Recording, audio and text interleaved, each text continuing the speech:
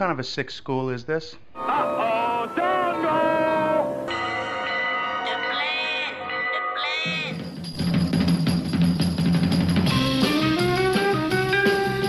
plan. Strange things are afoot at the Circle K. You're gonna need a bigger boat. Surely you can't be serious. I am serious, and don't call me Shirley. You got spunk. I hate spunk. Danger, Will Robinson. Danger. Oh, righty then. How you doing? Back off, man. I'm a scientist. Don't make me angry. You wouldn't like me when I'm angry. Say hello to my little friend! I love the smell of napalm in the morning. What are you people? On dope? Stop whining. I got a crap on deck that can choke a donkey. Who is your daddy? I'm sorry, but all questions must be submitted in writing. I'm sorry, Dave. I'm afraid I can't do that. Can I do that? I'll be back. A dynamite! Show me the money! Don't! Up your nose with your rubber hose. A what? I'm sailing! I'm sailing! Groovy. You want the moon? Just say the word and I'll throw a lasso around it and pull it down. Love means never having to say you're sorry. Is looking at you, kid. We got no food. We got no jobs. Our pets' heads are falling off. Come to the coast and get together, have a few laughs. Hear that, Elizabeth? I'm coming to join you, honey. I'm not a doctor, but I play one on TV. I love it when a plan comes together. What we do is if we need that extra push over the cliff, you know what we do? Put it up to 11. 11, exactly. One louder. Why don't you just make 10 louder and make 10 be the top number and make that a little louder? These go to 11. We're on a mission from God.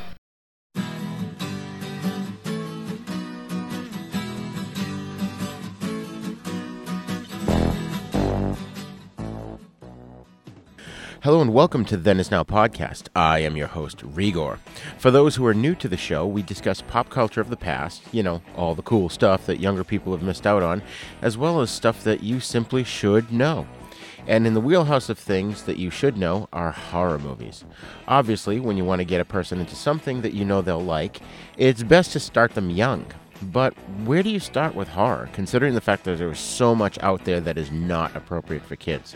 Well, we at Then Is Now have come up with a special guide to help you help that young person in your life get into horror movies, TV shows, books, and more. This is the first part of what should be a long sub-series on the show in which filmmaker Chris Esper and I will discuss what path to take when getting someone into horror movies. Our journey is going to begin with the Universal Horror Classics in what we've named the Universal Primer. In order to enjoy the classic Universal monsters, you may need to introduce a young person to the fact that these movies are in black and white. I know my kids are totally comfortable with black and white simply because I raised them on black and white shows and movies. We suggest that on a non-horror level, perhaps starting your kids on The Little Rascals and The Three Stooges would be a great way to get them familiar with the concept that not everything has to be in color. And then when you branch off into the Universal Monster movies, you can show them how black and white has been used to achieve mood and atmosphere in scary films. So sit back and enjoy what promises to be a fun and informative episode on part 1 of the Universal Horror Primer.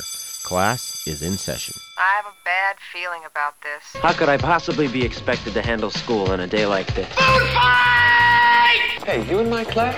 I am today. I think you should consider transferring to shop class. Woo! Now, very few students are severely injured in shop class.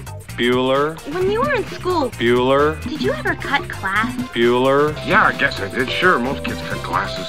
Good, sign this. He's sick. I get so lonely when I hear that third attendance bell ring and all my kids are not here. 7 years of college down the drain. Fat, drunk, and stupid is no way to go through life, son. You lack discipline. As long as I'm here, there will be no grades or gold stars or demerits. We're gonna have recess all the time. Woo! Go, play, and have fun now! Okay, folks, get ready for a fun discussion. In this primer on helping to get people into horror movies, we're starting with the Universal Classics. Long before Marvel Studios created a cinematic universe with interconnected movies, Universal had already done just that with their monster movies. Most of their main monster characters, including Dracula, Frankenstein, and the Wolfman, had crossed over in several sequels, sometimes lovingly referred to as monster mashups. What we're going to do in this special series is, rather than discussing each Universal film in order of theatrical release, we're going to study the sequels to each of the monster movie franchises in their particular order. As I mentioned in the intro, I talked about Dracula from 1931 in episode 7, and today, filmmaker Chris Esper joins me as we dive into the Dracula sequels: Dracula's Daughter from 1936, Son of Dracula from 1943, and House of Dracula from 1945. Welcome back, Chris. Hey, thanks for having me back. Glad to have you here. Okay, so now we did have the spoiler disclaimer at the beginning, so listeners, this is your last chance to pause this show and go and watch them first. Okay, so Chris, what has your experience been with the Universal horror classics, in particular Dracula and the sequels that we're going to discuss today? So, I've seen the original Dracula probably twice or three times prior to this discussion. I remember first seeing it in my early 20s, I want to say, and it wasn't always my favorite of the Universal classics. I did highly enjoy it. I think I was always more attracted to The Invisible Man and Frankenstein for whatever reason, but Dracula I always did enjoy. I've also seen Nosferatu, of course, the 1922 version, and that film is masterful as well. Yes. This was my first time actually seeing the sequels at all, so this was new for me. But as I mentioned to you off this recording, I actually did watch the original again just for context to go back to it, and I think I liked it a lot more this time than I did originally. But the sequels, never seen them before. This was brand new for me, so it was very interesting to compare and contrast and, sort of see the origins of a cinematic universe as we're so used to today with the Marvel Universe, as you mentioned. Right. Excellent. Yeah, I'd seen most of these when I was a kid, since they were always shown at, various times a day on different TV channels. But as far as I can tell, Creature Double Feature in Boston on Channel 56, which is now the CW, did not play any of these classic ones. But I definitely remember seeing Bride of Frankenstein on a show called Chiller in the mid-'70s, which was on Boston's Channel 5.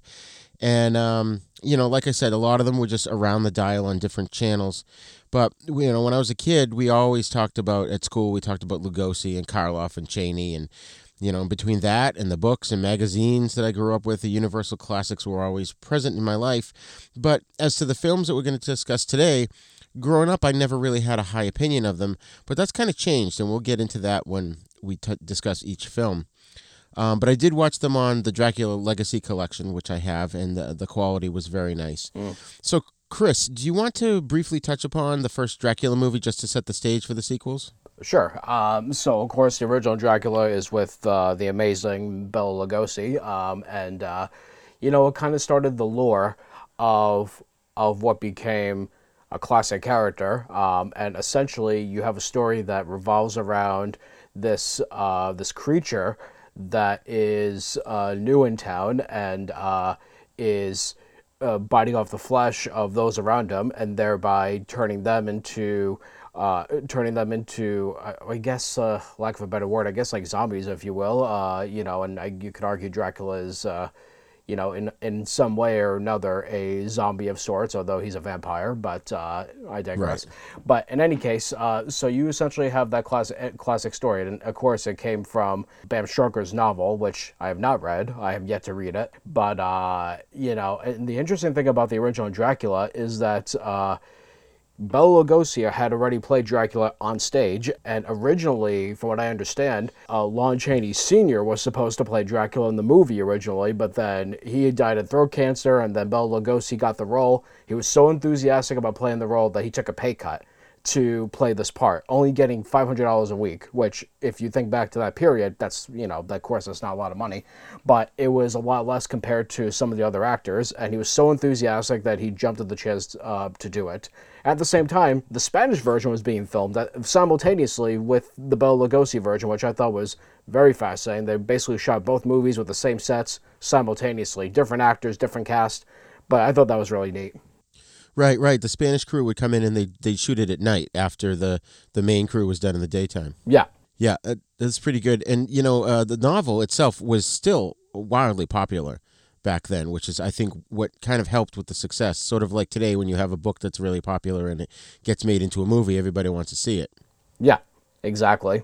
I rewatched it myself, and there's a few scenes that I just wanted to point out that I thought were really good. First of all, Lugosi's acting was so good in here. And the scene where he's with Van Helsing, who, by the way, in this movie, he's Van Helsing with a V-A-N, not Von Helsing, V-O-N, that we'll find in a later film. Right. But he shows Dracula this little box that has a mirror in it, and Dracula slaps it out of his hand, and you could see the change in his expression. Then he kind of calms down, and then he leaves, and you hear him like, well, what happens is he leaves, and Jonathan Harker says, "Did you see the look on his face? He looked like a wild animal." And then he runs over to the doorway where Dracula left, and he claims to see a huge dog running across the yard. And Van Helsing says, "Or did it look like a wolf?"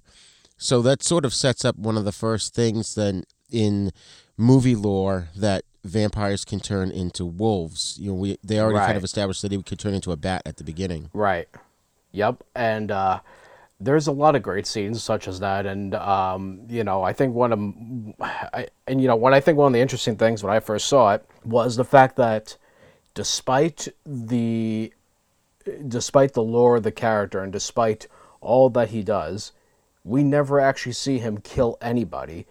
It always fades to black before we even see anything. I thought that was, by today's standards, I think many contemporary audiences might find that very underwhelming. I know I did to a certain extent when I first saw it, but I've come to appreciate that technique because of the censorship of the time, I would guess, but also I think it adds more to the suspense of it. It's the same kind of thing that we would see years later with a movie like Jaws, where, of course, it was a different circumstance, but you barely saw the monster, and that's sort of the same concept here, and I've always appreciated that about this picture.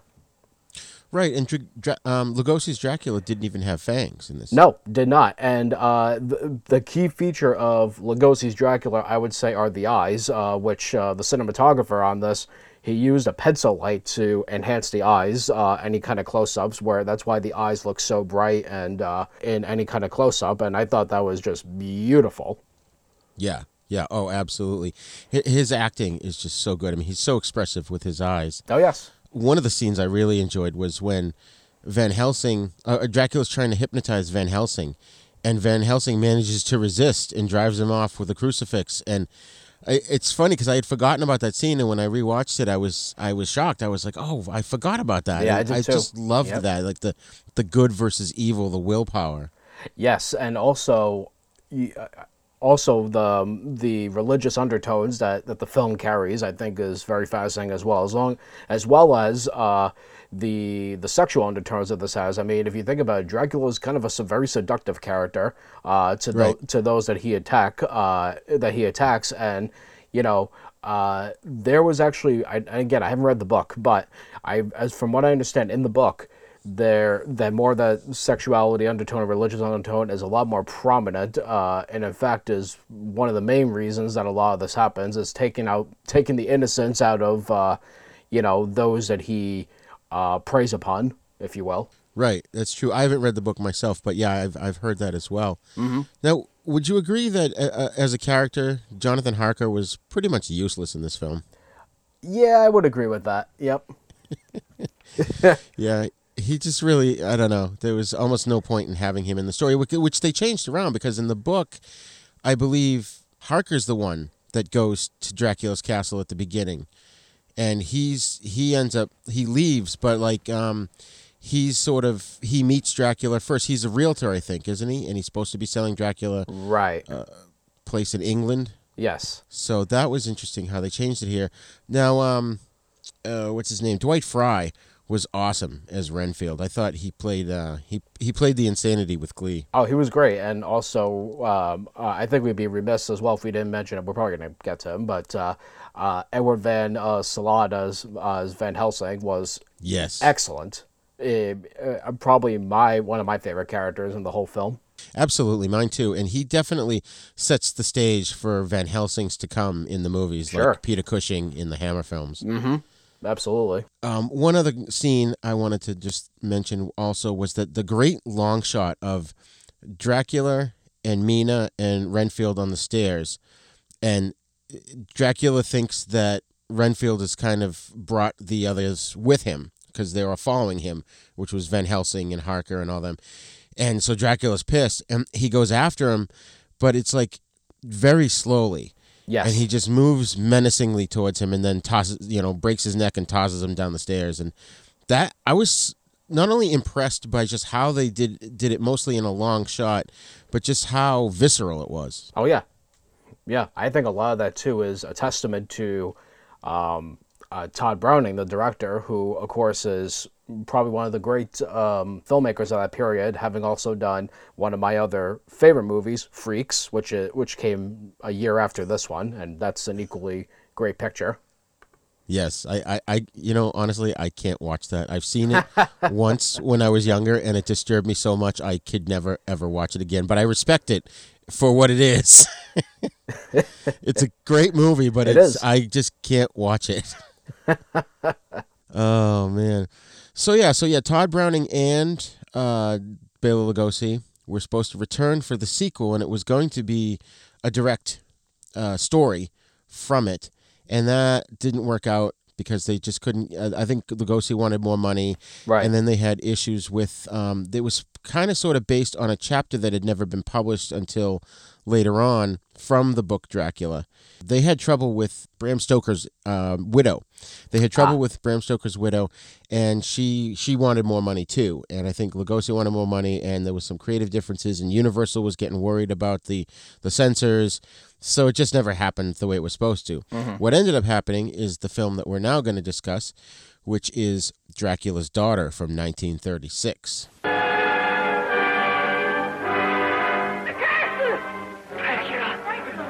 He's come back.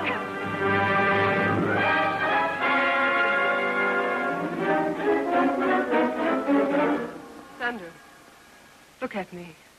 What do you see in my eyes? Death. Do you like jewels, Lily? This is very old and very beautiful. Please don't come any closer.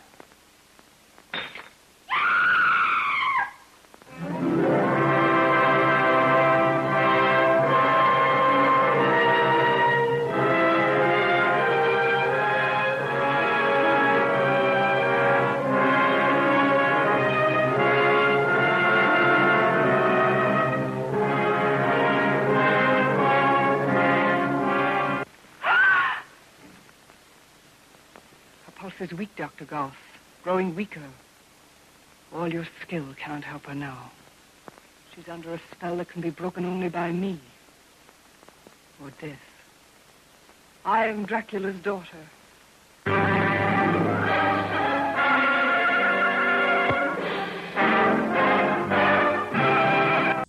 Dracula's Daughter begins a few moments after Dracula ends.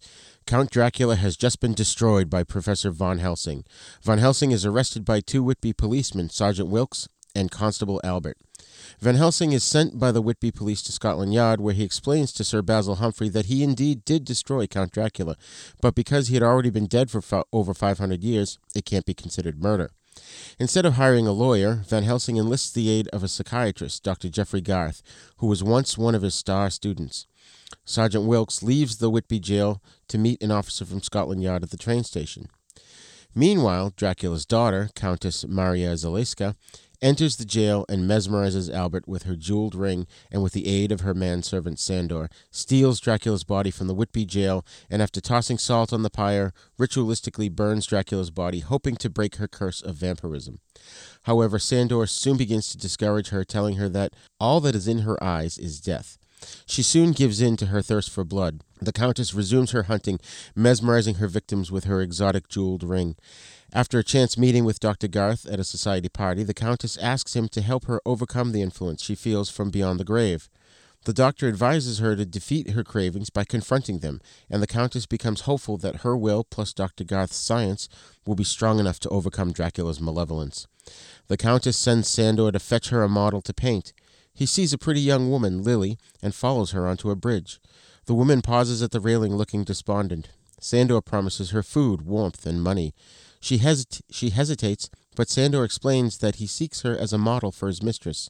Lily returns with Sandor. Countess Zaleska initially resists her urges, but then succumbs and attacks her. Lily survives the attack and is examined by Dr. Garth through hypnosis.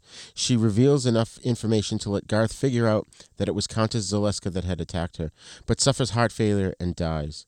The Countess gives up fighting her urges and accepts that a cure is not possible.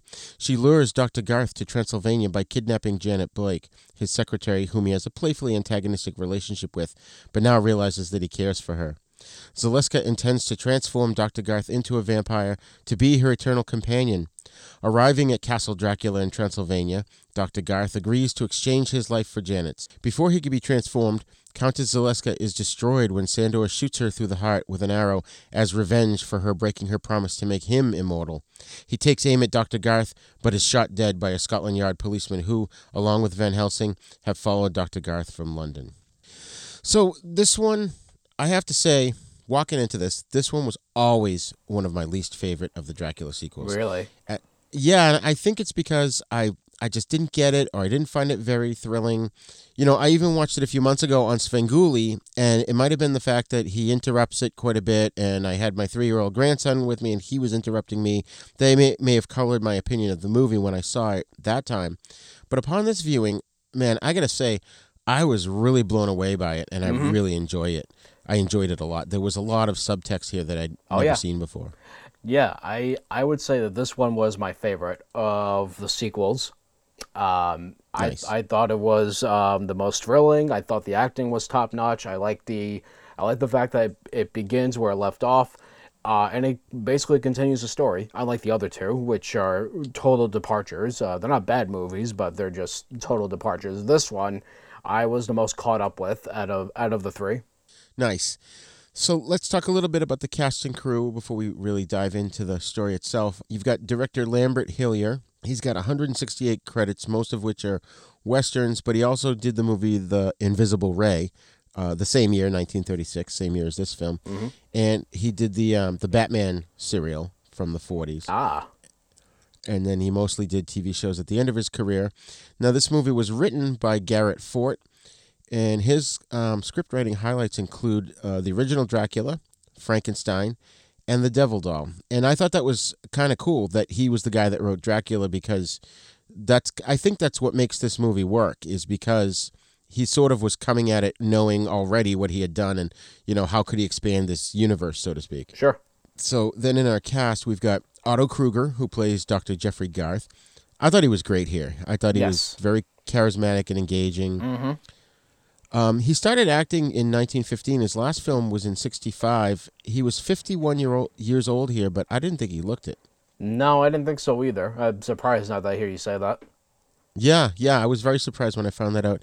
And some of the highlights of his career would be Treasure Island with Jackie Cooper in 1934.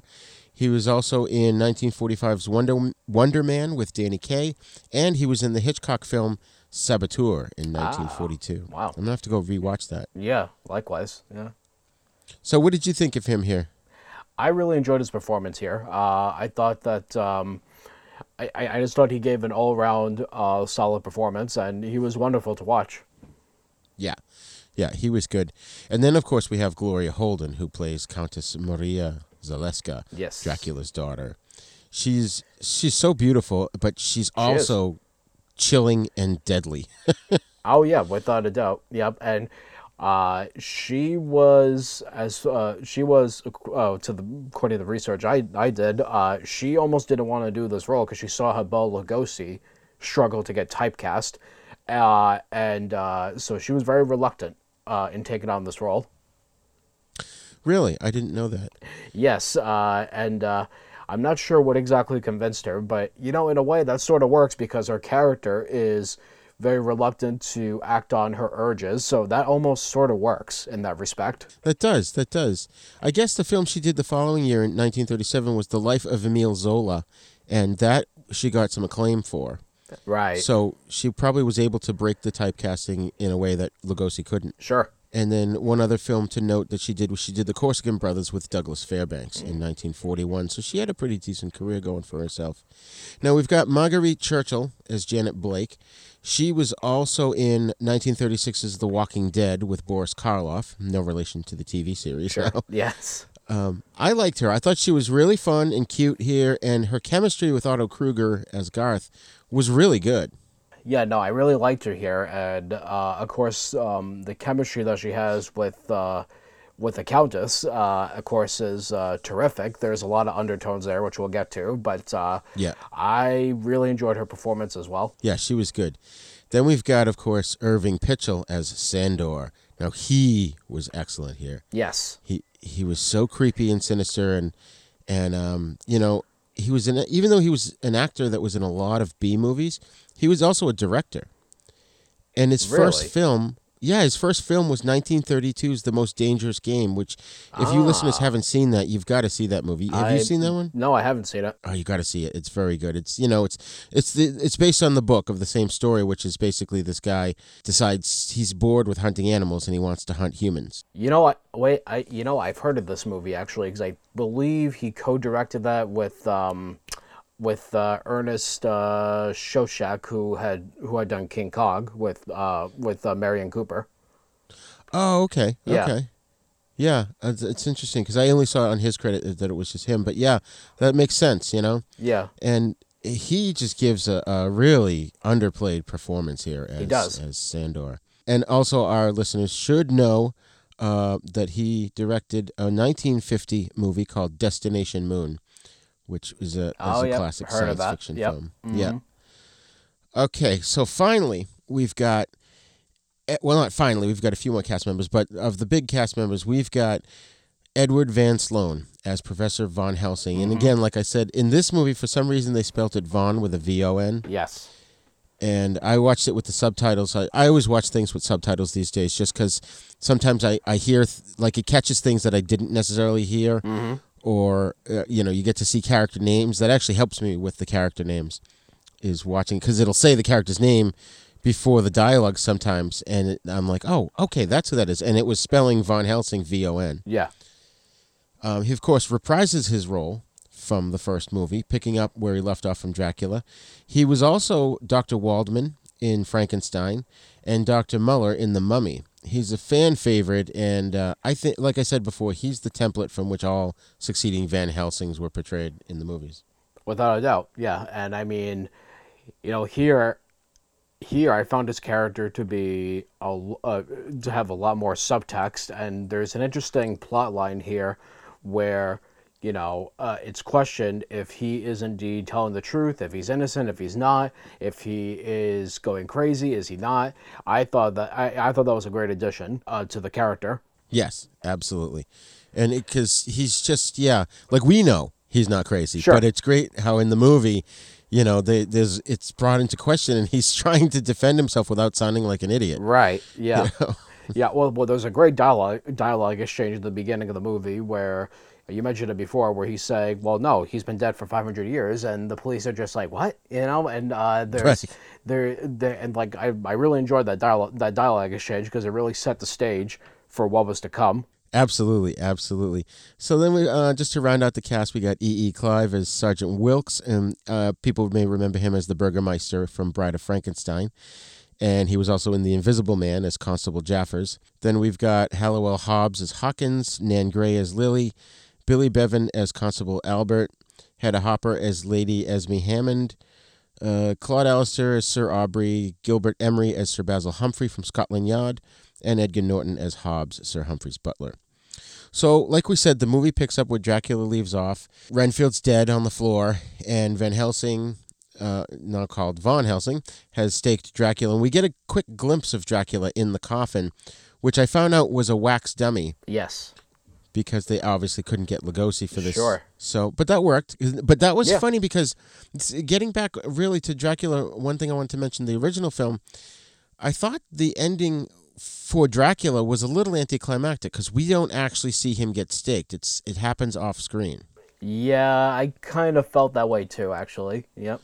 Yeah, I felt like the movie just ended. So in this, I almost think the writer was kind of making up for it by showing us Dracula with the stake in his heart. Yes. So I liked that scene. And then, the cops arrive, they get Van Helsing, and I thought it was a funny little scene with the cops where the two of them are in the station, and the 2 dead bodies are in the other room.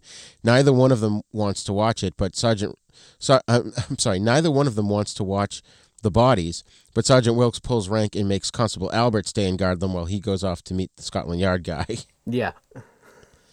That was kind of a funny little scene. I've seen some criticism of Constable Albert being the comic relief and having the Cockney accent, but I thought he was fine. I didn't have a problem with his character. Yeah, no, I didn't have a problem either. I thought all that worked nicely.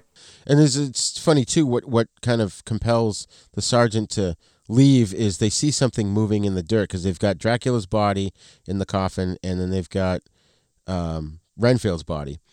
And there's like something under the dirt moving, and they think it might be a rat, but for whatever reason it creeps the sergeant out and he just takes off. He's like, yeah, you're in charge, I'll see you. So then Maria shows up, and she uses her ring to hypnotize Albert. And if you notice, that ring is worn on her wedding ring finger. Interesting. Did you catch that? No, I didn't catch that, actually. Yeah, and we'll come back to it later on, because we see the ring come off and on and off her finger a couple times. But then when Scotland Yard finally shows up after she's come and gone, Albert's dead and Dracula's body is gone.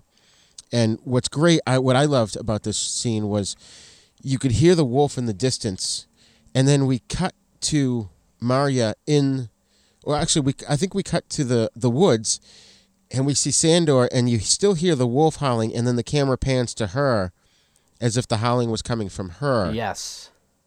So that definitely it ties in with Dracula as well, with the first movie where he could turn into a wolf, I believe she probably did too. Yeah. Yep. That was that was my first thought as well. I think when I first saw it, I was like, at first when I saw it, I was thinking, oh wait a minute, there's wolf, because I had forgotten that whole thing about that they could turn into wolves. I hadn't thought about that. I'm usually, under the thought that they turn into bats, when they want to get away. But I had forgotten about the wolf part. But then it was a nice callback to the original movie after I had watched it. Right. Yeah, I agree. And so she burns, she salts the body and burns it, sort of like they do in Supernatural. And she feels relieved. She feels that by destroying Dracula's body, it frees her of the curse of vampirism and allows her to be normal and live a normal life. And from my research, there's some subtext here, because, back then, being homosexual was considered a mental disorder. Mm-hmm. So then, therefore, if she had these, which we'll discuss as they come, she has these lesbian tendencies, then maybe she thinks herself not normal as a character. So if she could free herself from Dracula's curse, there's a double meaning, where she's not only a normal human, but she's a normal and straight human. Right. Yeah. I mean, it's. I think many audiences who watch this today, they may appreciate that, while at the same time they may find that part of it a bit offensive because of the subtext. But I mean, I saw it as very still very timely, and and if anything, it added just another layer to the story. Absolutely, and I don't think anybody should be offended by this. I don't think so either. No, because you have to take these movies in the context from when they were made. Sure. And there's no way an average audience would have accepted that if it was very overt. I mean, it would take, another 20, 30 years for Hammer to do the Vampire Lovers and then really bring that out there. Oh, yeah, without a doubt. Like, I don't think you could make this movie the exact same way today because of that implication. But I think in any event, if you look at it, as you said, in the context during the period from which it was made, it works beautifully. And absolutely. And I thought that was a terrific thing. And it's interesting when you look at vampire movies today, such as, I hate to use this as an example, but Twilight, it doesn't even hold a candle to this kind of thing because there's just more to this one than what we see today. Absolutely. Yeah. Absolutely. And these vampires do not sparkle, audience, just so you know. No, they do not. Not even close. So then Maria's playing the piano, thinking she's free, and she's hearing the music of life and birds. And Sandor's shooting her down, and he's going, no, it's about death and bats. That's right. Like totally, like he's totally just shoots her down and almost tries to ground her in reality by saying it doesn't work that way. Just simply killing Dracula is not going to cure you, you know. And then she finally just sort of, I think she gets a little irritated and she goes out and she ends up killing a drunk guy. I think maybe trying to test it to see if she still had the bloodlust. Yes. And then she kills a drunk guy out in the alley or whatever and comes back home. And this I thought was interesting. Sandor is sitting up, probably waiting for her all night long, just sitting there in a chair. And they sort of have, it sort of reminded me of a spouse waiting, you know, the other spouse has gone out for drinks. Yeah. And the other spouse is at home, angry, waiting for them to come home. Sure. Yeah. No. And you know, and she's probably drunk off blood, if you will. And, right. Yeah. You know, but again, that's where we talked about before about the nice, you know, about the nice chemistry that these two characters had. That comes out beautifully in that scene when she does come home. Right. And in this scene, before she gets into her coffin, she gives him her coat and she takes off her ring and hands it to him. Yeah. And I thought that was interesting. I mean, I can see the coat, but why would you take the ring off unless it was just large and unwieldy? Or I didn't quite get that. Yeah. So then we've got this party that's going on, and this is where, you know, Maria kind of shows up late, which I thought was interesting. First, you know, there's this painting that the partygoers are kind of talking about, and the hostess tells them that Maria is the artist. Oh, this is by Countess Zaleska. And then she shows up. And the hostess goes up to her and goes, "People are dying to meet you." And she just gives her this look like, wouldn't you like to know? And then she's offered wine, and she gives the classic Dracula response, "I never drink wine." Yes. Which that blew me away. I was like, oh, what Yep. a nice callback. Yep. Yeah. So cool. Yeah, this whole movie is filled with that, which I thought was great. How, you know, how it does call back to those things, and it's still drawing the connection between the original and this one. Right. Yep. Right. And when Janet first sees her, I think even from across the room, and Garth is kind of sort of enamored by Maria, Janet says, you know, she's dangerous looking. Yeah. And she was. They was. cut to her, and she was very dangerous looking, which was cool. Yeah. Because I think, too, what was kind of cool about that is back then you really didn't have many dangerous female characters. No. Nope, you didn't.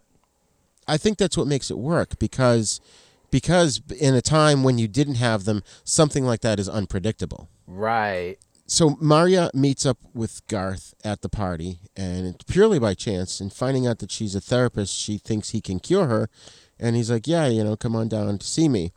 So we cut to like the next day or so, and we get this cool scene with Janet and Garth, because I think Janet is she's too smart for him. Mm-hmm. That's why she annoys him.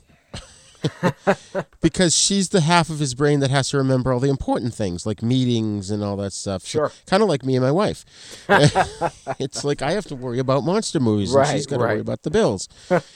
And that's sort of the relationship they had, and I thought that kind of worked. And then Garth goes and visits Maria in her apartment, and he does happen to notice that there are no mirrors. And yes. When he comes back and tells that to Janet, here's a funny line where he says, "I've never been in a woman's apartment that didn't have less than 20 mirrors." So one of the things I thought was really cool about the Maria and Sandor relationship too was that even though it seemed like a husband-wife maybe sort of kind of situation, he was definitely the provider, because he not only was this ghoul that watched over her in the daytime, but he took care of her needs, did everything for her, even to bringing her victims. Right. And, you know, she's been told by Garth, like, he gives her an analogy of, like, she doesn't quite spell out what her issue is, but we know that she doesn't want to be a vampire. Which, again, that kind of sets it apart from the original, because Lugosi's Dracula was all for it. He was evil. And she doesn't want any part of that. And so he kind of Garth uses an analogy to alcoholism, saying basically, you know, if we've got an alcoholic, we sit him in a room surrounded by alcohol bottles. And the goal is to just resist and see if you have the willpower to do it. So he tells her to do the same thing, face the addiction, and see if she can resist. And I think that's another. I didn't actually come across this in my research on the movie, but it occurs to me as I'm saying this right now that there's another subtext here too. Not really a subtext, more so a theme of addiction. Oh yeah, without a doubt. That it takes it. Wow, I hadn't even thought of this before, but it takes the whole vampire thing and kind of turns it on its ear from just being an evil monster to an addiction and an affliction as well. Oh, sure. Yeah. I mean, I think some of the best horror movies, particularly monster movies, they sort of have that whole thing, which I really appreciated that here. If anything, I think this movie went a little deeper with it than even the original, which I can't believe I'm saying that, but I think it does to some extent. Yes. Yeah. I do too. I agree with that. And so we've got Sandor brings this girl Lily back to the apartment, and with the implication, or not really the implication, he tells her that Maria wants her to be a model, so, with the promise of food and wine, which she barely gets a bite of a sandwich and a sip of the wine before Maria's got her starting to take her clothes off, but she basically tells her just to pull her shirt down so we can see her shoulders. And of course, she's trying to resist and she can't resist, and she ends up biting Lily. Lily doesn't die there. But what's interesting in that scene is, from what I understand, it was supposed to be she was supposed to take her clothes completely off. Right. And the studio was like, no, we can't even imply it. They're like, don't even imply it, just have it be about the shoulders and neck. But I think in a similar way, like you brought up the Jaws reference, that kind of worked here too. Well, I mean, did you notice how the camera tilts up to a small statue that's on the wall? Oh, yes. So I thought that was like the movie that I thought of this when I saw that moment. It made me think of another moment from a movie that came much later. But have you seen Fritz Lang's The Big Heat? No, I have not. So in The Big Heat, there's a moment, spoiler alert, there's a moment where a character throws a hot pot of tea in a character's face. Rather than showing the violence, Fritz Lang pans the camera over to an unrelated object in the room to get away from the violence. I thought of that moment for some reason when I saw this scene. I was like, oh, well played. Okay, yeah. So taking the censorship that was available to them at the time, and then just turning it right on its ear and showing something totally different and implying the seduction here, or implying that she's taking her clothes off. Right. That's great. I hadn't even picked up on that. That's really awesome. Yeah. Yeah, this movie was definitely well directed. It was very well directed. Yeah, I was pleasantly surprised. It's like I was not expecting a good movie going into this. Yeah. And like I said, I guess I just didn't really understand it, or a lot of the subtext was obviously lost on me until I just watched it recently.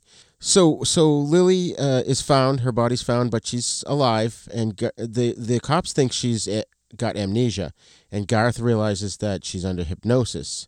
So, and he also notices the puncture marks on her neck, like the drunk guy that they found. Mm-hmm.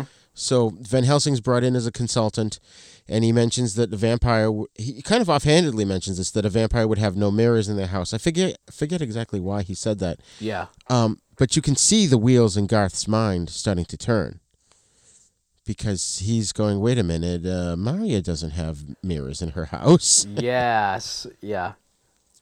And then we get another funny little scene with Garth and Janet where he's trying to fix his tie, and he's very confident that he can do it. He's trying to tie the bow tie, which I learned how to do that recently, by the way. I got married earlier in the year, and I taught myself, like I got a video online and taught myself how to tie a bow tie. That's awesome. And once you learn it, it's actually not that difficult.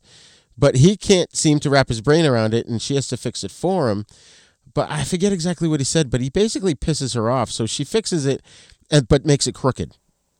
And then she leaves. Yeah. And he's like, but what the heck? Yeah. So he's got this little hypnosis machine. He takes it over to Lily and turns it on. And Lily kind of, she's like, no, the ring is too bright. And he starts to finally get the information out of her. And as he's hearing what she's saying before she ultimately drops dead, he kind of puts two and two together and figures out that Maria is the vampire. Right. And one scene that kind of gave me a chill, but in a good way, it was one of those, like almost a heroic moment, but it wasn't really heroic. But when Garth calls the Scotland Yard guy, I think it was Basil, and he's like, "Get Van Helsing and meet me at Maria's place." It's hard for me to do that justice, but just because the urgency and the fact that there was no time wasted in the characters not believing in vampires. They got right to the point. He's like, "Get Van Helsing, meet me there." Boom. And I just loved it. I love that totally. I was not expecting that. Yeah, no. And that's kind of where the movie starts to kick it up into high gear a little bit, I think, because then Janet's captured by Maria, and then Garth confronts her, Maria, and he's just so good in this. It's just the way he carries himself. But there was a cool montage of the police putting out the APB on Janet, which I thought was almost not necessary, but I thought it kind of worked for the momentum of the way the film was going. Yeah, I agree. And I was definitely like, that sort of perked me up. Like once these things started to get in motion and the things started to move faster and faster, that was really pulling me into the film. And then Maria and Sandor take Janet to Transylvania, and Garth follows her there. Now, I have a question. Did she travel in a coffin? Or a plane with no windows? Because planes fly above the clouds with the sunlight. That's a good question. I didn't think of that. I just thought that was interesting. They didn't really get into that. They didn't tell us. I guess it's left up to our imagination. Yeah, that would be my guess as well. So we get to Transylvania, and there's a wedding going on, and we see this dude congratulates the bride and groom. And I caught this one. I thought this was really interesting. He says to the bride and groom, "Soon it will be night." And there was a double meaning there because it implies they're going to have sex, but also for the audience, it implies that Maria is going to be able to walk and kill again. Yeah. Yeah. And I was like, wow, that's such good writing right there. Just one line of dialogue. Yeah, that's all. And that's what I got out of it too. I got out of it that I think she could do this again and keep going. Yeah. Yeah, and now she's out of control. She's basically resigned herself that she's not going to be able to stop. So she might as well have Garth be her, immortal lover. Exactly. Yep. So in the distance, in Transylvania, the lights come on in Dracula's castle, and the townspeople start to notice this, and they start to get afraid. And Maria basically lays out the plan. She basically tells Garth, "I'm going to make you an immortal vampire like me, and we'll live, in harmony forever." He's like, "What the fuck?" And then Sandor is witnessing all this, and he gets pissed off because he's like, "No, you were supposed to give me eternal life. I've been friggin' serving you all these years. You're supposed to give it to me." And so he gets really jealous here. And what's cool about this, I thought the trajectory of this movie is going now, is you've got the Scotland Yard and Van Helsing racing after Garth, but it's not really a battle of good and evil. It's Garth is willing to trade his life for Janet's. Right. And, but ultimately Sandor shoots the arrow, which didn't it look like it hit her in the stomach? Yeah, I thought so. Yeah. Because when I saw that, I'm like, oh, she's not dead. Something's going to happen. Right. And then they're like, oh, they hit her in the heart. And I'm like, what? I'm like, yeah. Really? Yeah, I was like, wait a minute, no, they didn't. Yeah. Now, do you think there's a Cupid reference in there because of Sandor's jealousy, using the bow and arrow? Good call. Yeah, no, I didn't even think of that. That could very well be. And I believe that's the first time in cinema where a bow and arrow is used to stake a vampire rather than just physically holding it and hitting it with a hammer. Ah. I did not even realize that either. It's a very good call. Yeah. So Scotland Yard shows up with Van Helsing, and they shoot Sandor dead, basically saving Garth's life. And like I said, I walked into this dreading this movie. I was like, oh, I don't have to watch this movie. Yeah. And I loved it. I loved it. I liked it too. Again, this was my favorite of the three sequels. I thought it was the most effective. I thought it did a very nice job of following up the original movie, but at the same time standing very much on its own. Yes, absolutely. So now, here's another question. Do you think Maria was Dracula's biological daughter or a human that was turned? I'll give you before you answer that, let me give you a line of dialogue. Van Helsing states that Dracula's 500 years old and she's 100 years old.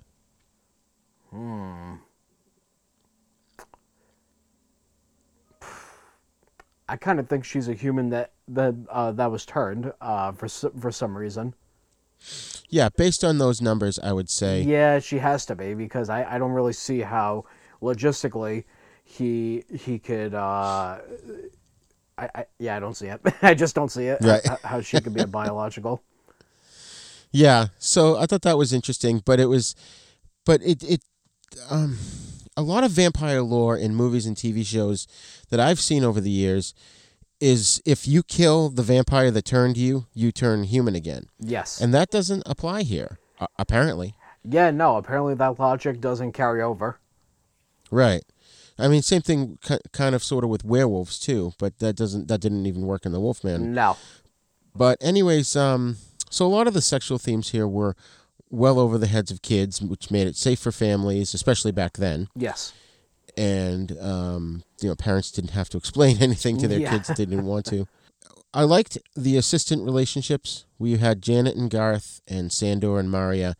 And that was sort of a cool little subplot going through the movie where you've got these assistants that are often acting like the voice of reason for the other person. Mm-hmm. So I thought that was kind of a nice little thread through here. There's just a lot of layers in this movie. There is a lot of layers, yeah, but they're all well played throughout the whole thing. Absolutely. And what I really liked, and I walked away this time, I walked into it thinking monster movie, and I walked away thinking the character of Maria is not evil. She's just a slave to her nature. She's a slave to her addiction. Yeah, I saw her.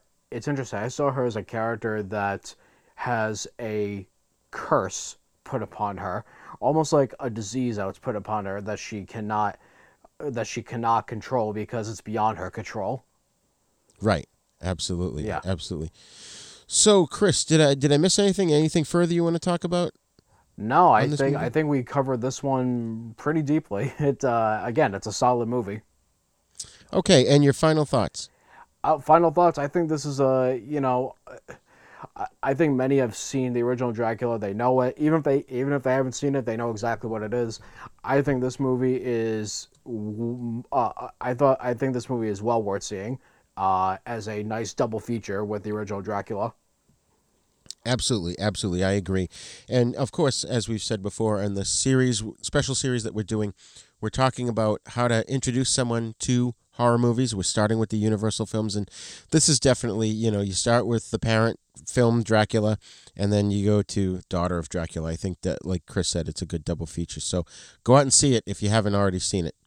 We're going to take a break now, and when we come back, we're going to talk about Son of Dracula. Hello, this is Rod Barnett. I'm the host of The Bloody Pit, the podcast that examines films from across the decades. On The Bloody Pit, we have several ongoing series of shows within the show focused on specific things in genre cinema that I and my co-hosts find fascinating. There's a long-running series focused on Italian maestro Antonio Margheriti's films from the 1960s all the way up through 1990. There's an on-again, off-again series focused on 1970s science fiction films.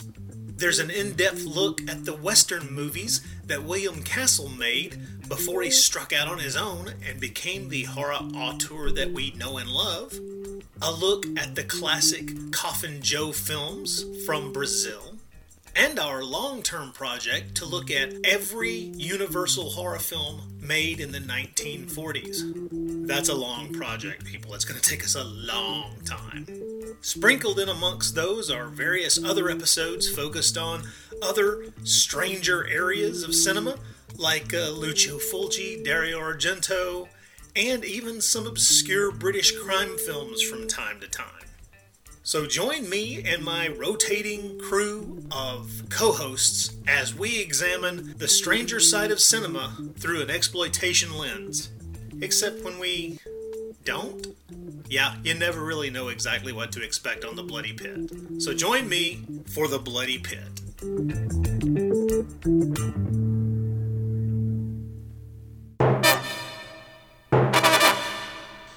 Okay, up next is Son of Dracula from 1943.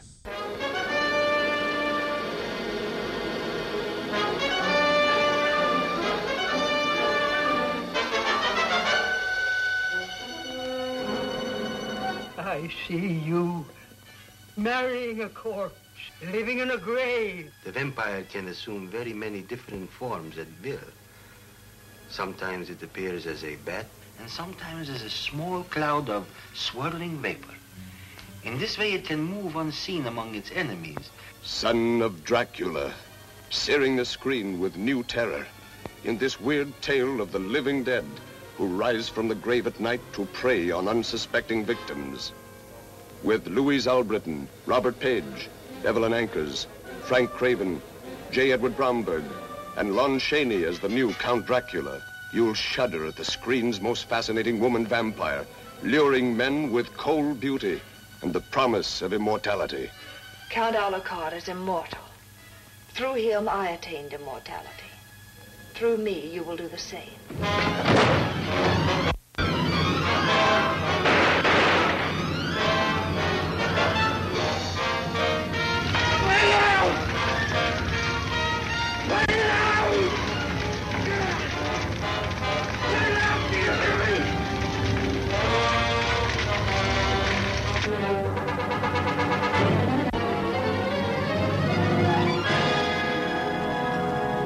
Hungarian Count Alucard, a mysterious stranger, arrives in the U.S. invited by Catherine Caldwell, one of the daughters of New Orleans plantation owner Colonel Caldwell. Shortly after his arrival, the colonel dies of apparent heart failure and leaves his wealth to his two daughters, with Claire receiving all the money and Catherine his estate, Dark Oaks. Catherine, a woman with a taste for the morbid, has been secretly dating Alucard and eventually marries him, shunning her longtime boyfriend Frank Stanley. Frank confronts the couple and tries to shoot Alucard, but the bullets pass right through the Count's body and hit Catherine, seemingly killing her. A shocked Frank runs off to Dr. Brewster, who visits Dark Oaks and is welcomed by Alucard and a living Catherine. The couple instruct him that henceforth they will be devoting their days to scientific research and only welcome visitors at night. Frank goes on to the police and confesses to the murder of Catherine.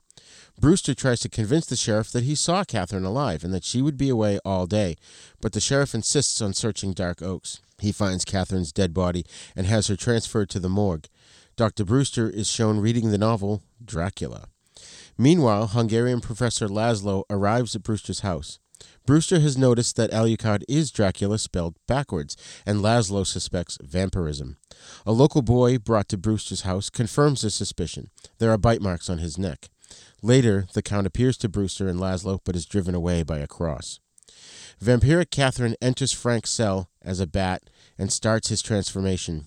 After he awakens, she tells him that she still loves him. She explains that she only married Alucard, who was really Dracula himself, to obtain immortality and wants to share that immortality with Frank. He's initially repulsed by her idea, but then yields to her. After she explains that she's already drunk some of his blood, she advises him on how to destroy Alucard. He breaks out of prison, seeks out Alucard's hiding place, and burns the coffin. Without his daytime sanctuary, Alucard is destroyed when the sun rises. Brewster, Laszlo, and the sheriff arrive at the scene to find Alucard's remains. Meanwhile, Frank stumbles into the playroom where Catherine said she would be. He finds her coffin and gazes down at her lifeless body. Knowing he must kill the love of his life, Frank takes off his ring and puts it on Catherine's left ring finger. Once Brewster and the others reach the room, they see Frank appear at the door. He steps back, allowing them to follow. As they enter the room, they see Catherine's burning coffin. They all stare speechlessly while Frank mourns the loss of his love. So, Chris, first thoughts on this film? So, this is the one that I probably forgot the quickest when it was over. Not because I thought it was bad. It just did not stand out to me whatsoever. Yeah. It was okay. I enjoyed it for what it was. I did like Lon Chaney Jr. Like, he was a nice surprise because I had no idea he was actually in this. I liked it. I can't say I loved it, though, and it's one that I forgot most of afterwards, I'm sad to say. It just didn't really have the same effect on me that Dracula's Daughter had. Right, and yeah, coming off of Dracula's Daughter, it was hard to kind of compete with that film.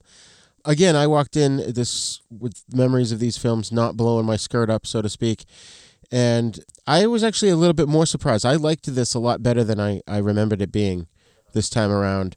Although it's kind of funny, I think you and I are going to be opposite on this because not that I didn't like Chaney's performance here, but I didn't think he was as charismatic as Lugosi. Mm-hmm. I think he was kind of stiff and aloof, I think, in this movie. I can see that. I could see that. So let's get into the cast and crew here. We've got director Robert Siodmak, I guess is how he I saw that online. He prefers to have it pronounced Siodmak. Oh, I see. I always thought it was Siodmak, but he's brother to Kurt Siodmak, and he's directed a few foreign films and several American films, including Spiral Staircase and Cobra Woman. But now his brother Kurt eclipsed him. Kurt wrote this movie, and he's a legend, especially among the horror fans. He's another one that we're going to have to do a whole show on. He wrote The Wolfman. He wrote Frankenstein Meets the Wolfman, House of Frankenstein, Earth versus the Flying Saucers. There's just too many to go into in today, but he's just a great writer. And which is surprising because this movie is not that great of a script. Now we've got Lon Chaney Jr. as Count Alucard, a.k.a. Dracula. And again, what can we say about Chaney that hasn't been said before? Like I said, I didn't not like his performance. I just thought it was odd and kind of creepy and not at all suave like Lugosi's performance. Then we've got Robert Page as Frank Stanley. He was in The Monster and the Girl from 1941, as well as Abbott and Costello Go to Mars and Bye Bye Birdie. I thought his performance here was as the hapless Frank. I thought he gave a solid performance. I thought so too. Yeah, and just going back to Lon Chaney Jr. for a second. Mm-hmm. You know, he was kind of a surprising choice for this role. I thought I did not expect him popping up in this. Yeah, he's one of the only horror icons to star as all of the monsters. He's played Dracula, the Wolfman, the Frankenstein monster, and the Mummy. No kidding. Yeah. Wow, okay. And what I thought was really funny about Chaney here was he was in his mustache phase. Yes. Yeah. Because I think there's a certain window from like 30... What year was this movie? Was 43? This was 43, yeah. 43. So between 43 and like 47, he just always had a mustache. Donned a mustache, yeah. Yeah. Which for this it works, because in the book, Dracula has a mustache. Now, see, I did not know that. Yeah. So I think there's a Christopher Lee version directed by Jess Franco that's way closer to the book, and in it, Lee has the mustache. Huh. So have to eventually check that one out too. Yeah. Then we've got Louise Albitron as Catherine Caldwell, also called Kay. She was in a handful of movies and TV shows, but I didn't find anything very notable about her. Although I really felt she put in an okay performance here. You know, again, nothing to write home about. She just sort of was good, not great. Yeah. Then you got Frank Craven, who played Dr. Harry Brewster. He died 4 years after this movie in 1947 at age 70. But I liked his character here. He starts to quickly put things together, and you know, he doesn't waste time disbelieving what he sees. Yeah, he was probably of all the characters, he was probably the one that stood out for me the most. Yeah. As an actor. Absolutely, I agree. And then we've got Evelyn Ankers, who plays Claire Caldwell. Now, she's a hottie, and she played Catherine's sister, Claire, and she was also Gwen Conliffe in The Wolfman. Ah. And she played Elsa Frankenstein in The Ghost of Frankenstein, and she was in The Mad Ghoul and The Invisible Man's Revenge. So she's been around the horror block here. Which she surprisingly had. I think Claire had a much of a lesser role in this too. Yeah, I mean, it wasn't really until you brought her up that I even remembered her. Yeah. In this movie. Yeah. I would have swapped the actresses. I would have had her play Catherine and had Louise Albitron play Claire. Yeah. Then we've got, just to round out the cast here, not to get too deep into that, we've got Patrick Moriarty as Sheriff Dawes, Adeline DeWalt Reynolds as Madam Queen Zimba, Etta McDaniel as Sarah, Brewster's maid, George Irving as Colonel Caldwell, and J. Edward Bromberg as Professor Laszlo. So getting into this, this movie kind of cites that the original Dracula was destroyed in the 19th century when the novel was set.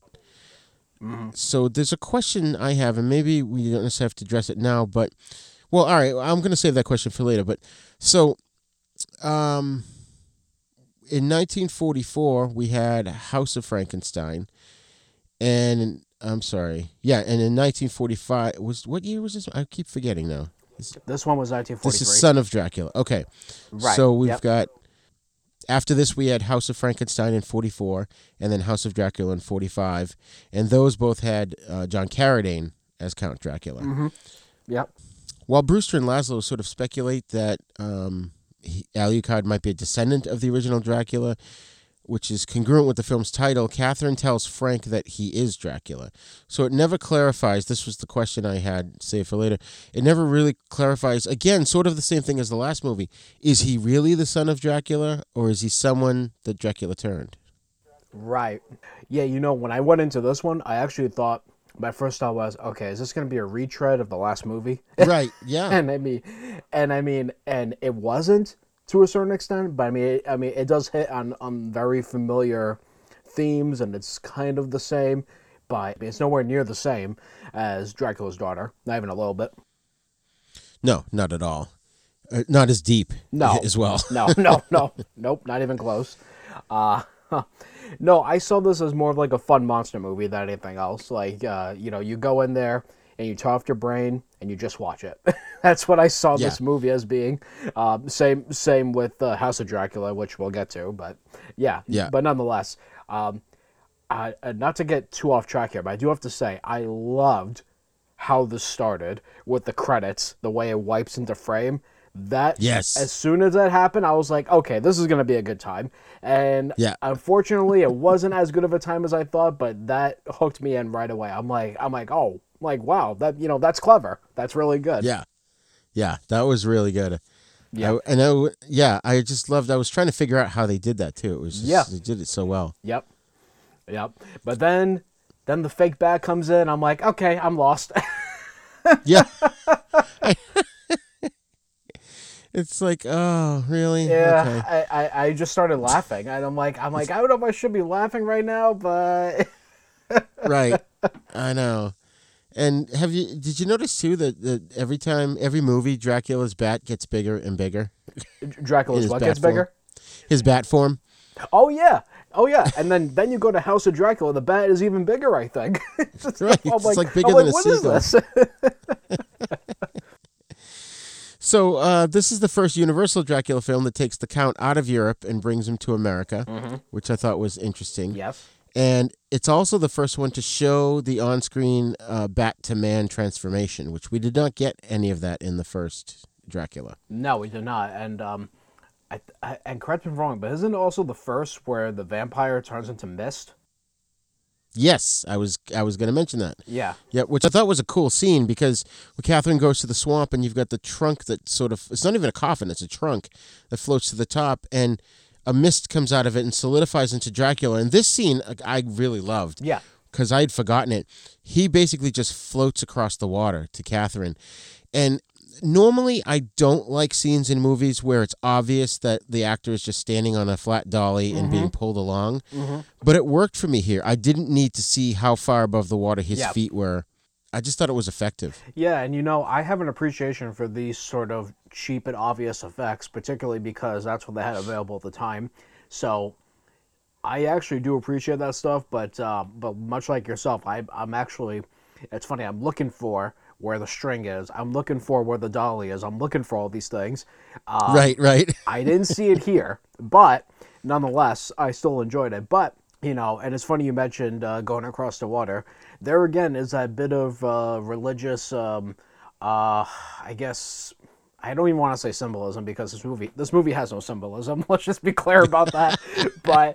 but there is a bit of that sort of religious imagery going on there, which I'm like, okay, all right. There's I guess it sort of is harkening back to it. I mean, this movie. I didn't get that at all. Yeah, because let's be clear, this movie is totally unrelated to the original. It literally has almost no relation and has no relation to the books either, as far as I'm concerned. Absolutely, yeah. Yeah, it's kind of not as much of a mess as the next one, but so all right. Frank realizes that Catherine and Dracula got married. Wait, oh no, I'm sorry. Let me back up a bit here.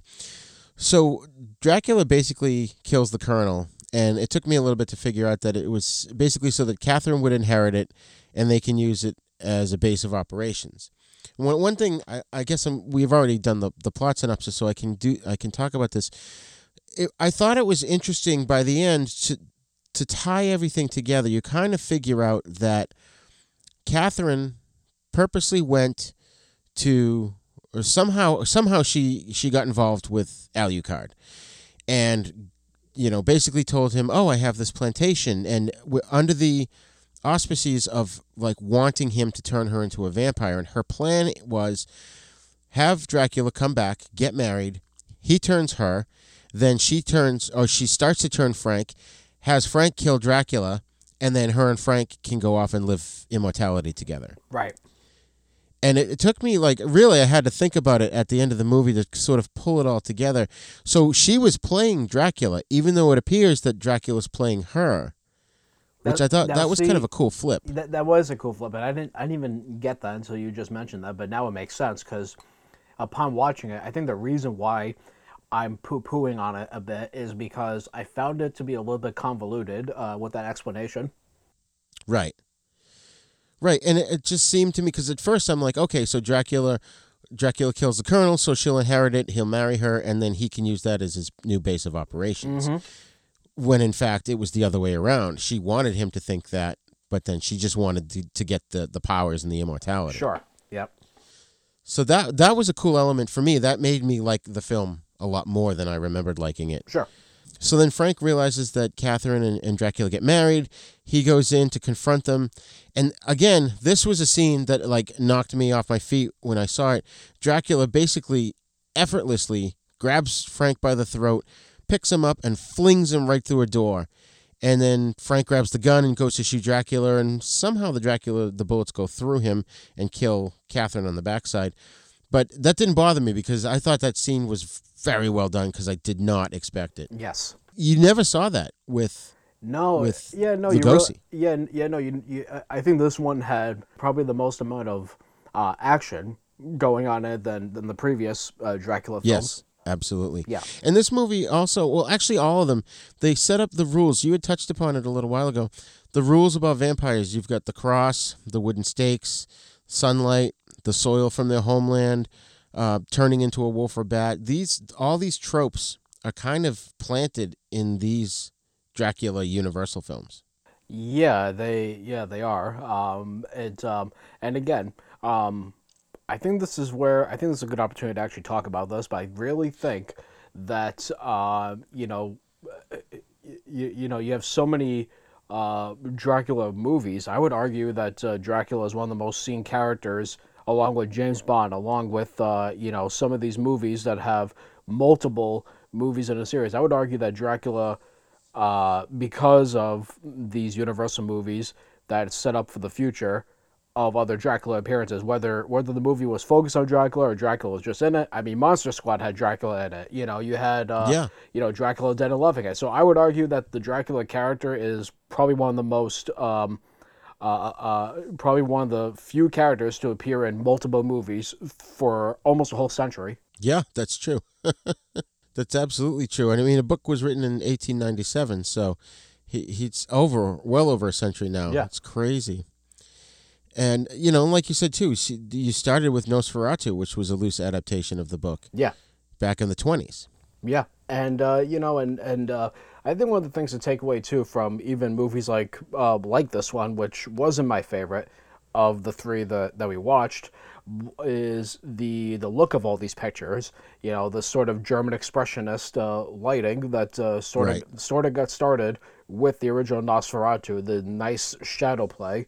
I think with this one, I was mostly looking at it because it's so beautiful visually. Yes, it is. It definitely is. So after this fight, Frank escapes into the graveyard and he passes out, and Dracula comes upon him. And this, I thought, was kind of an odd scene because the moon casts a shadow from a cross, one of the gravestones is in the shape of a cross, and it casts the cross over Frank, and that drives Dracula away. Now, that's all fine and well and good, but the cross's shadow was white and everything else was dark. Yeah. So I didn't know, did you think it was maybe the light reflecting off of the cross rather than casting a shadow? That's probably, I think that's probably what it was. I mean, I found that a bit odd too, and to be frank, I actually thought that moment kind of a bit heavy-handed with the with the whole cross thing. I'm like, all right, yeah, it's kind of hanging over the head a bit here. Right, yeah. Which I thought it was a great way of, like, the writers are probably like, how are we going to get him out of this? Right. Oh, he's in a graveyard, yeah. okay. Yeah. Because I guess, if we were to take this into the real world and use real world physics, and you're outside at night and the moon is so full and bright, it literally everything is kind of lit up to a degree, just very dimly. So you still do see shadows, but maybe they just couldn't make the shadow work on camera and have you be able to distinguish the shadow of the cross from the shadows on the ground. Yeah, unfortunately, shadows at night are not that strong, so it's right. But I'm sure, like you said, that I'm sure that on camera they probably had to make it stronger to make the implication, right. To make the implication stronger. So I get why they probably had to do that, but yeah, that moment was a bit strange, I felt. Yeah, so it turns out that Dr. Brewster goes into the Dark Oaks to search around, and he discovers that Kat's not dead, or Catherine is not dead, but we kind of surmise, at least I did, that Dracula probably turned her. And then that was another thing, getting back to the fight scene, the bullets went right through Dracula. Did he just, because he can turn to mist, did he just sort of like the Martian Manhunter just phase for a minute, for a split second, so the bullets passed through him? Yeah, I didn't. Yeah. Because there's no reason for that. He still has a physical body. He should at least take the bullets and have them not do any. Right. Exactly. Anything. Yep. So, we got a lot of interesting things that happen here. There was a cool scene where the doctor and the professor are discussing vampires and Dracula, and then Dracula shows up. And he whips out the cross, and that drives him away. Which, again, since we've already seen the cross, like you said, it's probably a little bit heavy-handed in this movie. They could have, maybe thrown garlic at his head or something. It could have been a bit more subtle, yeah. Yeah. What I thought was kind of interesting, though, is that the doctor paints little crosses on the bites, the vampire bites on the little boy. And he was convinced that was going to save the kid. Right. Which I don't know if that would have worked or not. I mean, maybe holy water would have been a better solution. Right. Yeah. I mean, I thought that was an interesting touch, but I'm like, okay, that's I don't know if that's gonna work, but good luck to you. So Catherine flies into the jail where Frank is and bites him on the neck. And up till now, I don't think we've ever seen a vampire actually bite someone like we talked about earlier. Yeah. And we still didn't see a human do it, but it was the bat doing it. Right. Yeah. So then we get into her whole play. She basically helps him to escape, and gives him instructions to go and destroy Dracula's coffin, which was kind of cool because as he's running out there, the first thing I thought of was like, well, he doesn't have a stake. He doesn't have a hammer. How is he going to kill Dracula? Sure. And then when they showed the coffin on fire, I was like, oh, yeah. Okay. All right, cool. Yeah. That was another thing they kind of harped in all of these movies, is that the vampire needs to have their native soil lining the coffin. Yes. Which explains how they're able to leave the country if you just take the coffin with you. So, you know what? In answer of our question for the last movie, Maria probably did fly in the coffin on the plane. Because she would have to have been on her soil in order to travel. That's true. Yeah. Okay. All right. Yeah. I could buy that, sort of. Yeah. I mean, at least according to the rules set up in the Universal universe here. So Frank burns Dracula's coffin. Dracula comes up. He freaks out, tries to toss Frank into the fire, and that fails. He tries to put the fire out himself, but at that point, it's too late. The sun comes up, and Dracula is toast. Falls into the water, and we even see he's got the Dracula crest ring on. Although, this is another thing. Yeah. I don't know how well you know this, but like Lugosi's Dracula had a ring that had the Dracula crest on it, and that's something that's been handed down through the decades because Christopher Lee wore the same Dracula crest ring when he played Dracula. Oh. Yeah. And I forget where Bob Burns may have it now. I'm not sure. But, he probably does. Yeah. So, I don't think Forey Ackerman got it, but if you remember, like on the what was it? Was it a coffin, and then a bunch of his luggage? He had the Alucard crest. So did he just go around and like change all the stationery to make it just to come up with this phony name? Yeah, and the other thing too is like, didn't you think it was kind of obvious that it was Dracula spelled backwards? Oh yeah, I mean that's such an old trope. I was like, come on, how can anyone be fooled by that? Right. I mean that was used even in the Monster Squad. Yeah, no, exactly, and I think that was even used in Troll 2. They have like a scene where Gobbler is spelled backwards, and then. That's funny. Yeah, it was just, I guess back then that was new. So, but if you're going to see a movie called Son of Dracula, it's kind of not difficult to put two and two together. Yeah, no, it's not that difficult.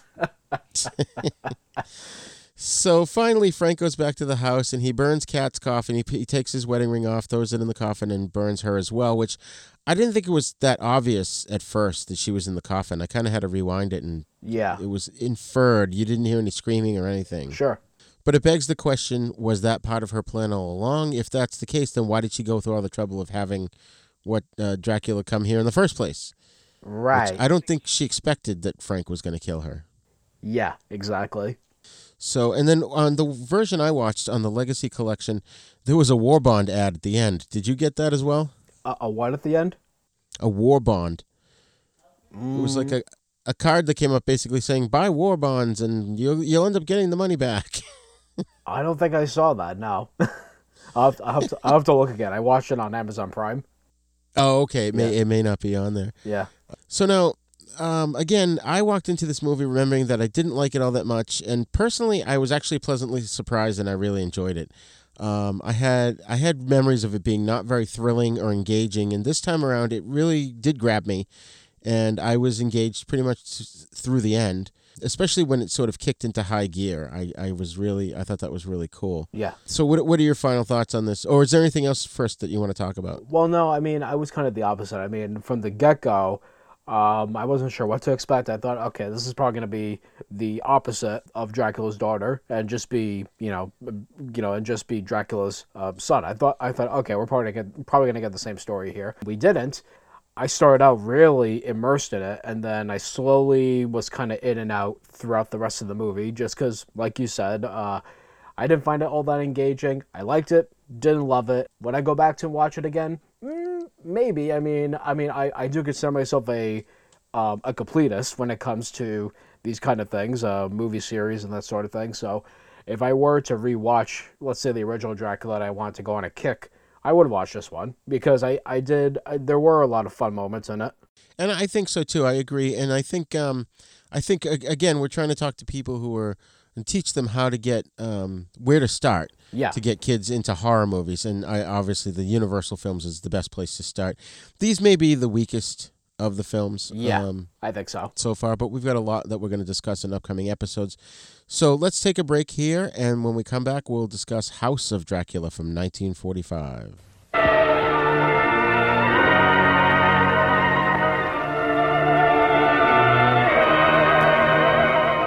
Prepare for a spine-tingling, nerve-shattering podcast featuring all your favorite monsters. You won't believe your ears when you listen to Monster Kid Radio.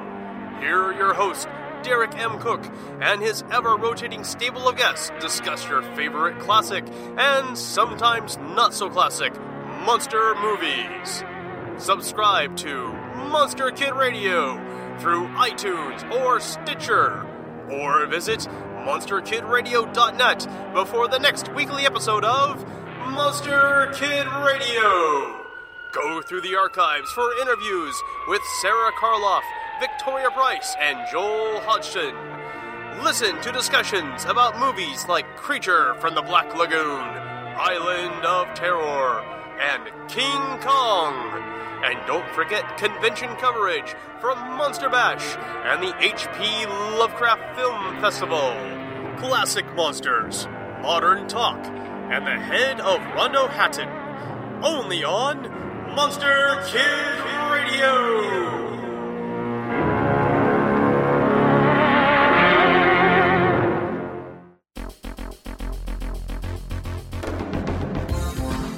Hey folks, I just wanted to take a minute here to tell you about the hosting service that we use at Haven Podcasts. Podserve.fm. Podcast hosting has never been easier. They do all the work to get your podcast on Apple Podcasts and other major podcast networks. They help you navigate the podcasting world, whether you're brand new or have years of experience. Folks, I can't tell you how happy I am with their service. When I first started this podcast, I searched around intensely for the right hosting platform. I found PodServe and used their simple 4-step process, and in a short amount of time, my podcasts were on the internet and available through all the major podcast networks. And their customer support is unreal. Every time I goof things up and make a mistake, like posting the wrong show to the wrong feed, I email them, and I kid you not, within minutes I get a response and the problem is resolved. And they're the only podcasting host that actually helps you get listeners. Other podcast hosts stop at podcast upload and don't help promote your podcast. Well, PodServe makes sure your podcast is seen by thousands of people. The promotion is free, and they put you on podparadise.com, which has over 5,000 visits a day from avid podcast listeners and is growing every day. Each day, Pod Paradise selects 5 podcasts to spotlight on their front page. Maybe yours could be there soon. PodServe's pricing is simple. Only $19 a month. That's it. No tiered pricing platform, just one low fee. For $19 a month, you get unlimited storage, unlimited podcasts, free podcast promotion, your podcast on all platforms, detailed download analytics, one-on-one customer support. You pay month to month, and you can cancel at any time. And when you sign up, you get 14 days free. You don't even have to give them your credit card. I loved their service so much I put a reminder in my phone to add my credit card when the 14 days was almost up. I couldn't give them my $19 fast enough. I'm telling you, I really didn't believe it until I actually signed up and saw my podcasts on everything from iTunes to Stitcher and Spotify and more in a ridiculously short amount of time. So if you've got a podcast and you don't have a hosting platform, I highly recommend podserve.fm. Check them out.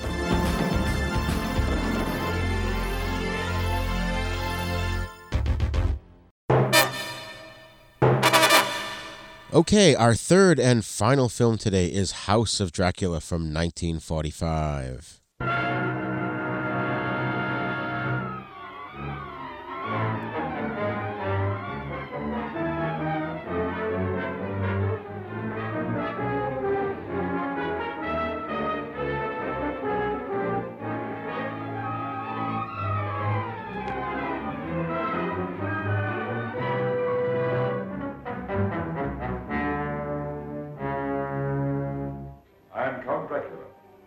See before you a man who has lived for centuries, kept alive by the blood of innocent people.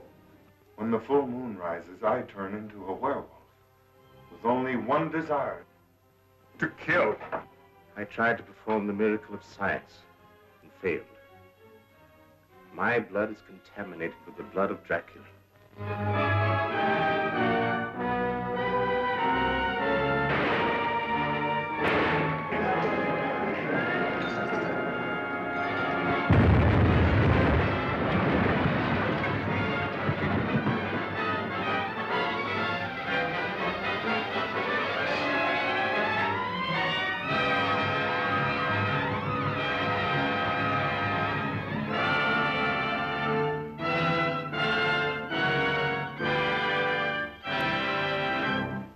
Count Dracula arrives at the castle home of Dr. Franz Edelman. The Count, who introduces himself as Baron Latos, explains that he has come to Visaria to find a cure for his vampirism. Dr. Edelman agrees to help. Together with his assistants Militia and the hunchback Nina, he's been working on a mysterious plant, the Clavaria formosa, whose spores have the ability to reshape bone. Edelman explains that he thinks vampirism can be cured by a series of blood transfusions. Latos agrees to this, and Edelman uses his own blood for the transfusions. Latos has his coffin placed in the castle basement. That night, Lawrence Talbot arrives at the castle. He demands to see Dr. Edelman about a cure for his lycanthropy. Talbot is asked to wait. Knowing that the moon is rising, Talbot has himself incarcerated by the police. A crowd of curious villagers gathers outside the police station, led by the suspicious Steinmull. Inspector Holtz asks Edelman to see Talbot, and as the full moon rises, they both witness his transformation into the Wolfman. Edelman and Militia have him transferred to the castle the next morning. Edelman tells him that he believes that Talbot's transformations are not triggered by moonlight, but by pressure on the brain. He believes he can relieve the pressure, but Talbot must wait for him to gather more mold from his spores.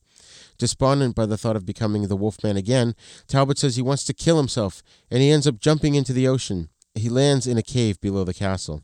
Edelman searches for Talbot and finds that he did survive the fall, but is turned into the Wolfman. The Wolfman attacks, but suddenly returns to his human form as the moon goes behind the clouds. In the cave, they find the catatonic Frankenstein monster, still clutching the skeleton of Dr. Niemann. Humidity in the cave is perfect for propagating the Clavaria famosa, and a natural tunnel in the cave connects to a basement of the castle. Dr. Edelman takes the monster back to his lab, but considers it too dangerous to revive him. Latos tries to seduce Militia and makes her a vampire, but Militia wards him off with a cross. Edelman interrupts to explain that he's found strange antibodies in the Count's blood, requiring another transfusion. Nina begins shadowing Militia, who is weakened by Dracula's presence. Nina notices that the Count casts no reflection in a mirror. She warns Edelman of the vampire's danger to Militia. Edelman prepares a transfusion that will destroy the vampire. During the procedure, Latos uses hypnotic powers to put Edelman and Nina to sleep. Then he reverses the flow of the transfusion, sending his own blood into the doctor's veins. When they awake, Latos is carrying Militia away. They revive Talbot and force Latos away with a cross. Latos returns to his coffin as the sun is beginning to rise. Edelman follows him and drags the open coffin into the sunlight, destroying Dracula. Edelman begins to react to Dracula's blood and becomes evil. He no longer casts a reflection in the mirror. Falling unconscious, he sees strange visions of himself performing unspeakable acts. When he awakens, his face has changed to reflect his evil nature, just like in his vision. Then he returns to his normal self. Edelman performs the operation on Talbot. Afterwards, he transforms again into his evil self and brutally murders his gardener. When the townspeople discover the body, they chase Edelman, believing him to be Talbot. They follow him to the castle where Holtz and Steinmull interrogate Talbot and Edelman. Steinmull is convinced that Edelman is the murderer and assembles a mob to execute him. Talbot's finally cured by the operation, but Edelman again turns into his evil self. He revives the Frankenstein monster, but the monster is very weak. Nina is horrified by Edelman's transformation, and Edelman breaks her neck and tosses her body into the cave. Holtz and Steinmull lead the townspeople to the castle. The police attack the monster, but the monster subdues them. Edelman kills Holtz by accidental electrocution. Talbot shoots Edelman dead. Then he traps the monster under falling shelving. A fire breaks out and the townspeople flee the burning castle. The burning roof collapses on the monster. The end. So this movie was made and takes place between House of Frankenstein in 1944 and Abbott and Costello Meet Frankenstein in 1948, and we'll cover those when we get to the Frankenstein sequels. But first, Chris, I want to ask you, have you seen House of Frankenstein? No, I have not. Okay, so just a quick refresher, or just to let you know, John Carradine shows up as Dracula and basically calls himself Baron Latos in that movie. Mm-hmm. And then in that movie, spoiler alert, the Frankenstein monster and Dr. Niemann, who's played by Boris Karloff, they end up getting drowned in a swamp and then somehow, of course, end up in this movie. So your first thoughts on House of Dracula? So, first of all, when you were reading the synopsis, I'm like, it didn't really occur to me until you were reading it that so much happens in this movie, and this movie is only 1 hour and 7 minutes long. I know. There is, first of all, this has to be the strangest of the three because it's a free-for-all. You got Dracula, you got the Wolfman, you got Frankenstein's monster, you have a hunchback. It's just like, this movie's crazy. It's a free-for-all. But you know what?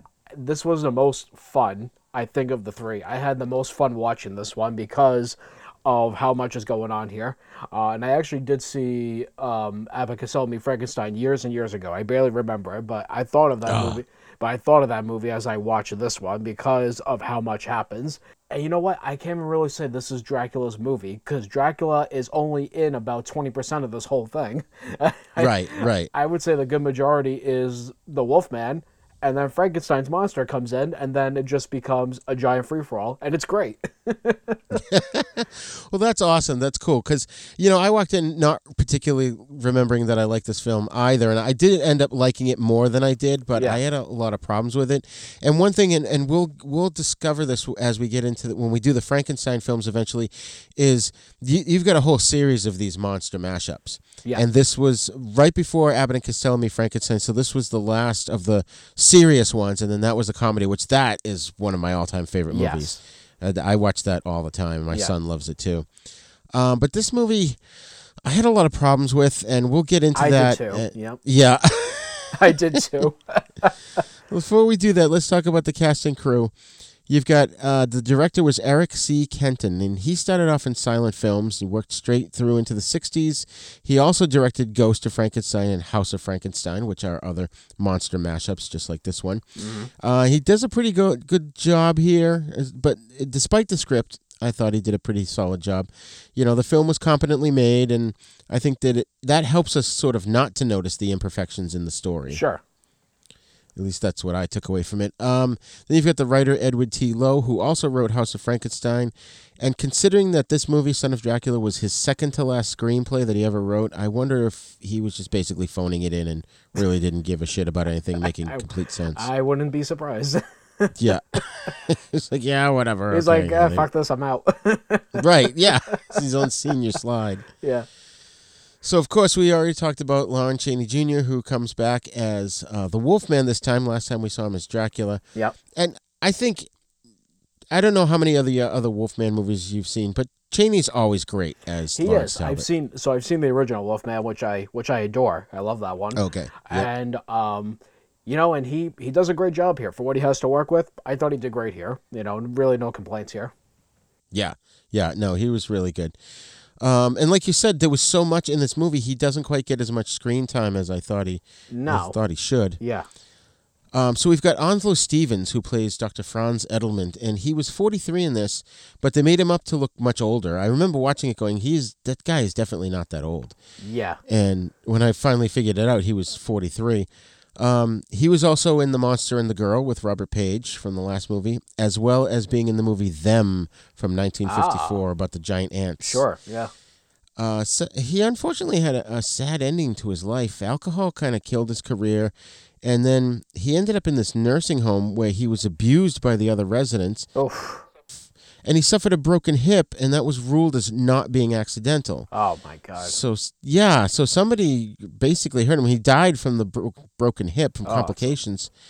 And I don't think there was ever an investigation. I looked it up. I couldn't find anything. That's terrible. Yeah. I didn't know it was that. really bad. Wow. Yeah. But I thought he did a great job here of going from a somewhat religious scientist, which was sort of an anachronism, to a stark raving lunatic of a monster, and sometimes in a matter of seconds. I thought he was brilliant. Oh, yeah. Then we've got, of course, horror star John Carradine as Count Dracula and Baron Latos. You know, he's another one for the list of people that we're going to have to do a full show on.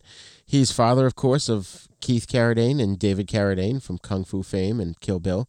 And, you know, how can we do this man justice here? He's just a major Hollywood star. Oh, he's a legend. Yeah, his distinct, deep voice. We're not going to go over all of his films here, but for our purposes, actually, we're going to just mention the times he's played Dracula. So prior to this movie, he played Dracula in House of Frankenstein, as we mentioned. Then he went on to play the part 3 more times, not in Universal films, but he played Dracula in Billy the Kid versus Dracula in 1966. He was in a movie called Las Vampiras in 1969, and in 1979 he was in Nocturna, Granddaughter of Dracula, which I would imagine by 1979 he was old enough to probably be the grandfather of Dracula. Right. Which I haven't seen the last two, but I have seen Billy the Kid versus Dracula. I think that was on Svengoolie recently. Yeah, that's one I have yet to see because I've heard how Yeah. awful that one is. Yeah. So then we've got Lionel Atwill as Police Inspector Holtz, and he's personally one of my favorite of the character actors. I mean, I love them all, but he's just a mainstay in the horror movies. He's been in so many things. Yeah. Which he did die young, actually. He died in 46, right after a couple of years after this movie, at age 61. Yeah, but he was most notably in Ghost of Frankenstein, Frankenstein Meets the Wolfman. That's the one I always remember him from. Mm-hmm. House of Frankenstein and The Man-Made Monster, just to name a few. And it's funny because I was just talking to Joe Lemieux a couple of days ago, and I think we were talking about Sir Cedric Hardwicke, and I used to, one of the movies that they're both in, I think it's Ghost of Frankenstein, as a kid, I couldn't tell who was who. Like, him and Lionel Atwill looked so similar. It took me years to figure out who was who. So we've got Martha O'Driscoll as Malizia Morel, and she's a gorgeous blonde that was she was a mainstay B-movie actress throughout the 30s and 40s.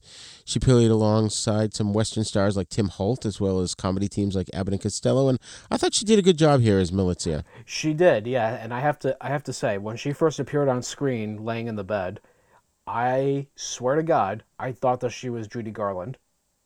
Wow. She looks like Judy Garland. She does. I didn't think of that. When the first shot, I thought it was a little kid. Did you really? Until they cut to the close-up. I'm like, what, is Dracula going to kill this little kid? Right. And then they cut to the close-up. Yeah. Because he shows up with the phony bat. I'm not going to mention that. We'll get into that. We'll get into that. So we've got Jane Addams as Nina the Hunchback. She was also in The Brute Man with Rondo Hatton, and she played Vicky Vale in the Batman and Robin movie serial. I liked her here because, spoiler alert, she's the Hunchback, but she wasn't a crazed Hunchback. She was very sympathetic, and she had a lot of empathy, especially for Larry Talbot. Yeah, no, she was a good, I guess, sort of counterpart to another Universal horror movie. I mean, it wasn't really part of the universe, but Hunchback of Notre Dame, the original. Right. Sort of a nice counterpart to that. Right. And I think that's the thing. If you live in the universe of Universal Films and you have a Hunchback, basically the only job you're qualified for is to be the assistant to a mad scientist. Oh, sure. I mean, look at, as far as I'm concerned, Marty Feldman had the best Hunchback in Young Frankenstein. What hump, sir? Yeah, what hump? Wasn't it on the other shoulder? Yes. What the hell are you doing in the bathroom day and night? That's my favorite line. Oh my God, that's so funny. Yeah. We're gonna have to do that movie at some point. Maybe after we do the Frankenstein ones, we'll do Young without Frankenstein. a doubt. Yeah. Yeah. Okay. Then we've got Skelton Nags as Steinmull. Now this guy, he was a great character actor because he had that unique face. I don't know exactly why his face had those, whether they were pockmarks or scars. Yeah. But because of his face, he was typecast as a villain or a heavy in a ton of movies. And he was in such films as The Invisible Man's Revenge. He was in Val Lewton's The Ghost Ship, which I would really at some point like to talk about Val Lewton movies. And he also did 2 Dick Tracy movies, Dick Tracy versus Cue Ball and Dick Tracy Meets Gruesome. Yeah. And he was also in the Bowery Boys film Mastermind alongside Alan Napier and Glenn Strange, who plays the Frankenstein monster in this. Huh. Then we've got Ludwig Stossel as Siegfried. He has a small part here. He was also in From the Earth to the Moon. He's probably best remembered for his long series of TV commercials for Italian Swiss Colony Wine, in which he played that little old winemaker, me. So then finally we've got Glenn Strange, of course, who plays the Frankenstein monster. He didn't have a lot to do here, and we'll actually go into him, the actor, in future when we talk about the Frankenstein movies. So, okay, House of Dracula. Yeah, right here in my notes, I've got opening scene. Dracula appears as a bat, and you can see the wires. Yes, you can. Yep, I was looking for that, and there it is. Yeah. Yeah, I was like, oh, that's really how we're going to start this movie. Okay. And I'm watching, I have a pretty decent sized TV screen. I think it's 80 inches or something. But imagine on the movie screen how obvious that would be. Oh, yeah, I can only imagine. Yeah. Well, as soon as I came up, I'm like, okay, this is what we're in for. All right, great. Yeah. So, but then I thought this was really odd because, Dracula, he shows up outside the girl's window, which, like I said, I thought it was a little girl. But then he goes down and comes in through the front door, and he's talking to the Colonel. And then the Colonel, oh yeah, welcomes him into the house. No, doesn't even introduce himself. No. He takes him, uses the pseudonym Baron Latos, and then he takes him down to the basement, and Dracula's coffin's already there. And he's like, oh, how did you get this in here? And he's like, I came in the back way or something. I love how, too, he just lets him in, lets him come down to the basement. Yep, just no harm, no foul. Just, sure, come on in. I don't know who you are, but come on in. Right. Right. I mean, maybe times were different back then. I don't know. Yeah, I know. He's like, my first thought was, okay, he's going to trick this guy into doing something. But nope, he's legitimately looking for help. Right, yeah. So I thought that was interesting. And then I said The Colonel. I was the last movie. You know, that's one of the problems I was having preparing for this is I kept confusing elements from Son of Dracula and House of Dracula. Yeah, same here, yeah. Yeah, it's funny that you say that because I found both movies to be roughly similar, particularly not just because of Lon Chaney Jr. being in Son. Right. But which wasn't confusing enough on its own. Right, exactly. But you know what's interesting? This movie was actually supposed to be, it had the working titles of Dracula versus the Wolfman or Wolfman versus Dracula. So this was always the intent, apparently, which I had no idea. Huh. That's too bad because we really didn't get any Dracula versus the Wolfman. Yeah, no, none of that. And then, you know, again, Frankenstein's monster, shows up out of nowhere. So it's... Right. So now Dracula's there looking for a cure, which is an element from Daughter of Dracula. All of a sudden, he's no longer evil. He wants a cure. Why is that? The movie doesn't really go into that, unfortunately. Like, he meets Malizia, and apparently they met at a party off screen, and he mentions that later on in the film. But I think my theory is that it was just a plot excuse. Well, it's actually, there's two theories. One is that it was just a plot excuse to get him to the doctor's house to gain control of Malizia, or he really did want the cure for some reason. He, you know, in the last, you know, I guess he was killed. I don't know. It doesn't make any sense. No, it doesn't. I think I'm thinking too hard about this. No.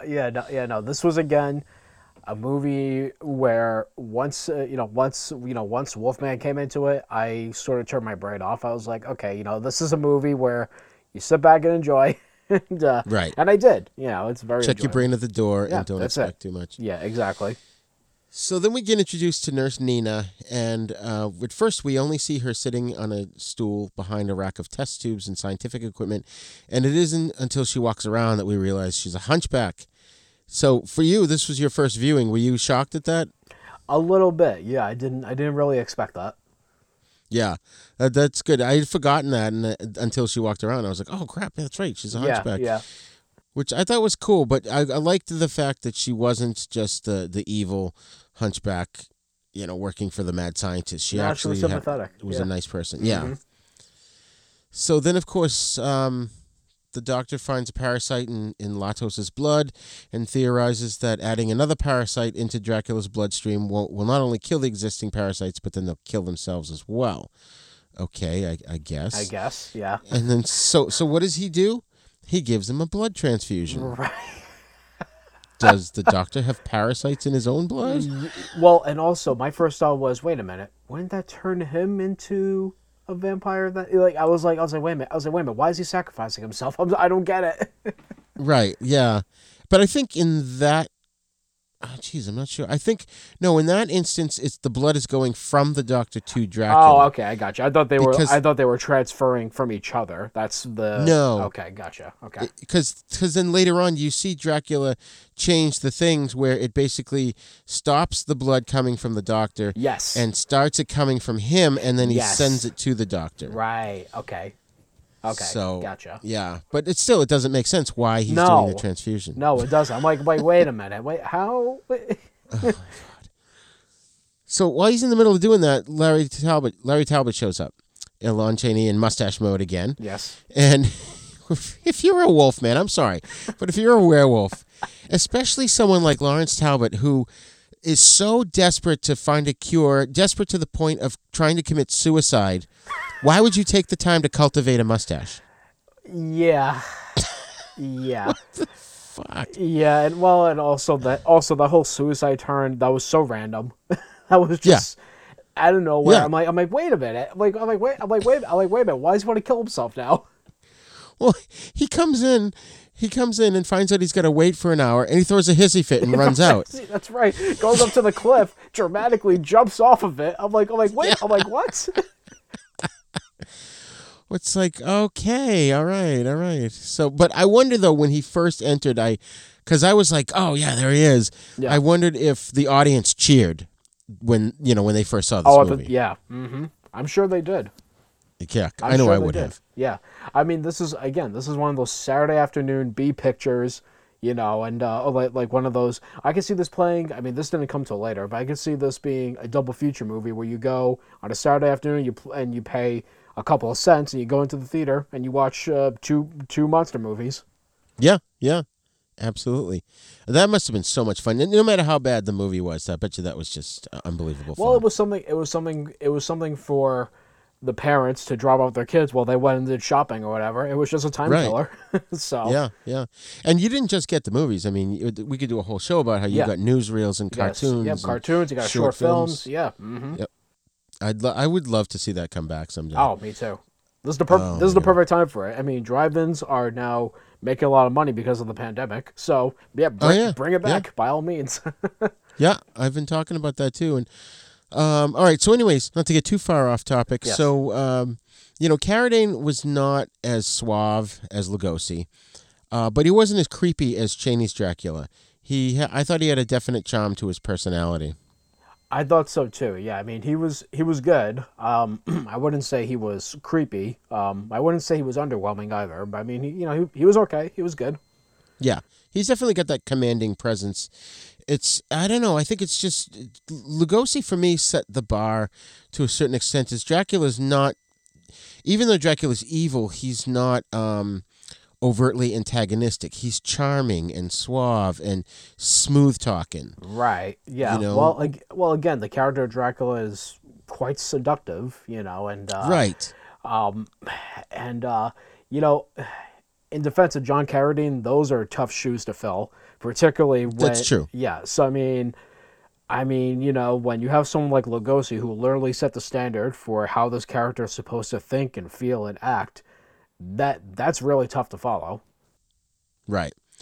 I agree with that. And I thought he was kind of charming when he was trying to seduce Militia. Yes. Which was a cool scene. We'll get to that in a little bit here. So we've got we finally get to see Lionel Atwill as Police Inspector Holtz, and I feel he was kind of wasted here because we get his initial scenes and then he disappears until almost the end of the movie. Right. And it was like, okay, all right, good. You got this great cast, and you're kind of wasting them. So then we've got now this was an interesting thing because I noticed this right off the bat. They established they're in the town of Visaria, and Visaria featured prominently in the two previous films, Ghost of Frankenstein, and the three previous films, Ghost of Frankenstein, Frankenstein Meets the Wolfman, and House of Frankenstein. So we'll have to really delve into that a little bit when we get into the sequels, and it might actually help to explain some of the convolutedness that happens later on in this film. Right. So Holtz gets the doctor and brings him and the nurse to Militia to the jail because Larry Talbot has insisted that he be locked up. Then, in what I thought was actually a really cool scene, is the moon comes up through the window and Larry Talbot transforms into the Wolfman right in front of them. Mm-hmm. Which you never saw that. Up to this point, you hadn't seen that at all, like in front of like major witnesses. Yeah, no, it's usually in his own company, on his own. He's alone. But never in front of other people. Yeah. So you've got this amazing scene that kicks off, and then the Wolfman jumps around for a little bit and passes out. Yeah. What the heck?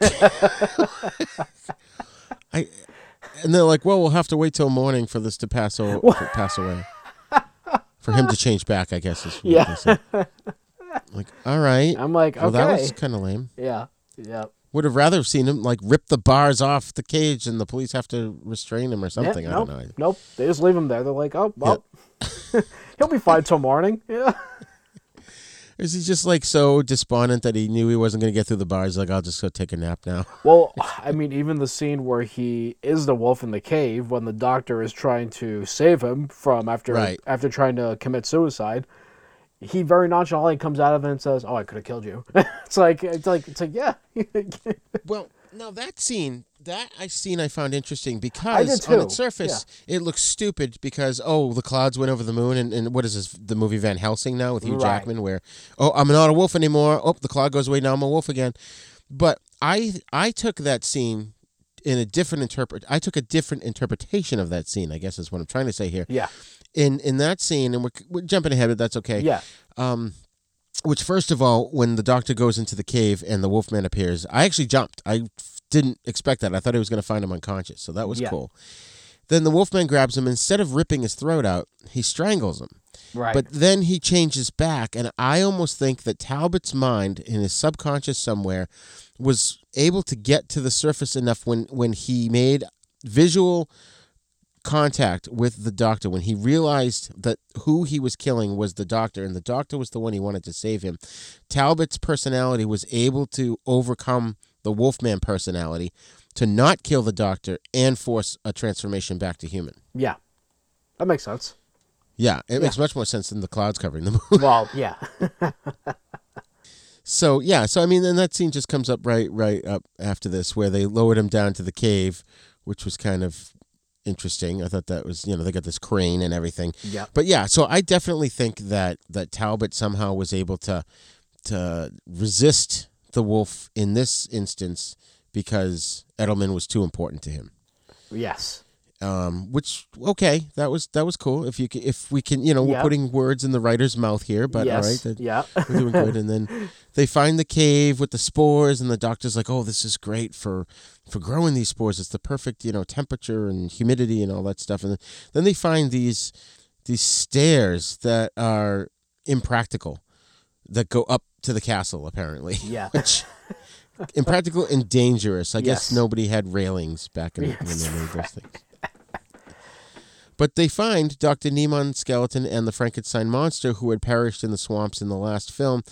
So somehow the logic is they got sucked down into the ground, into the cave, I guess. Yeah. This we'll have to revisit at least these plot points when we talk about the Frankenstein movies then, because is the castle that Edelman owns the Frankenstein castle? I don't know. Yeah, I don't know.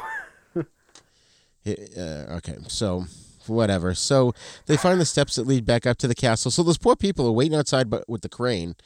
And they never showed them, but it must have been shocked when the doctor came up behind them and said, "Hey, I'm okay, I'm over here." Yeah. So then we cut to an interesting scene, which I did like this scene, where we've got Malizia playing Moonlight Sonata on the piano. And that's a song you listeners, everybody should know. And we're going to go over that one when we talk about big bands in the future.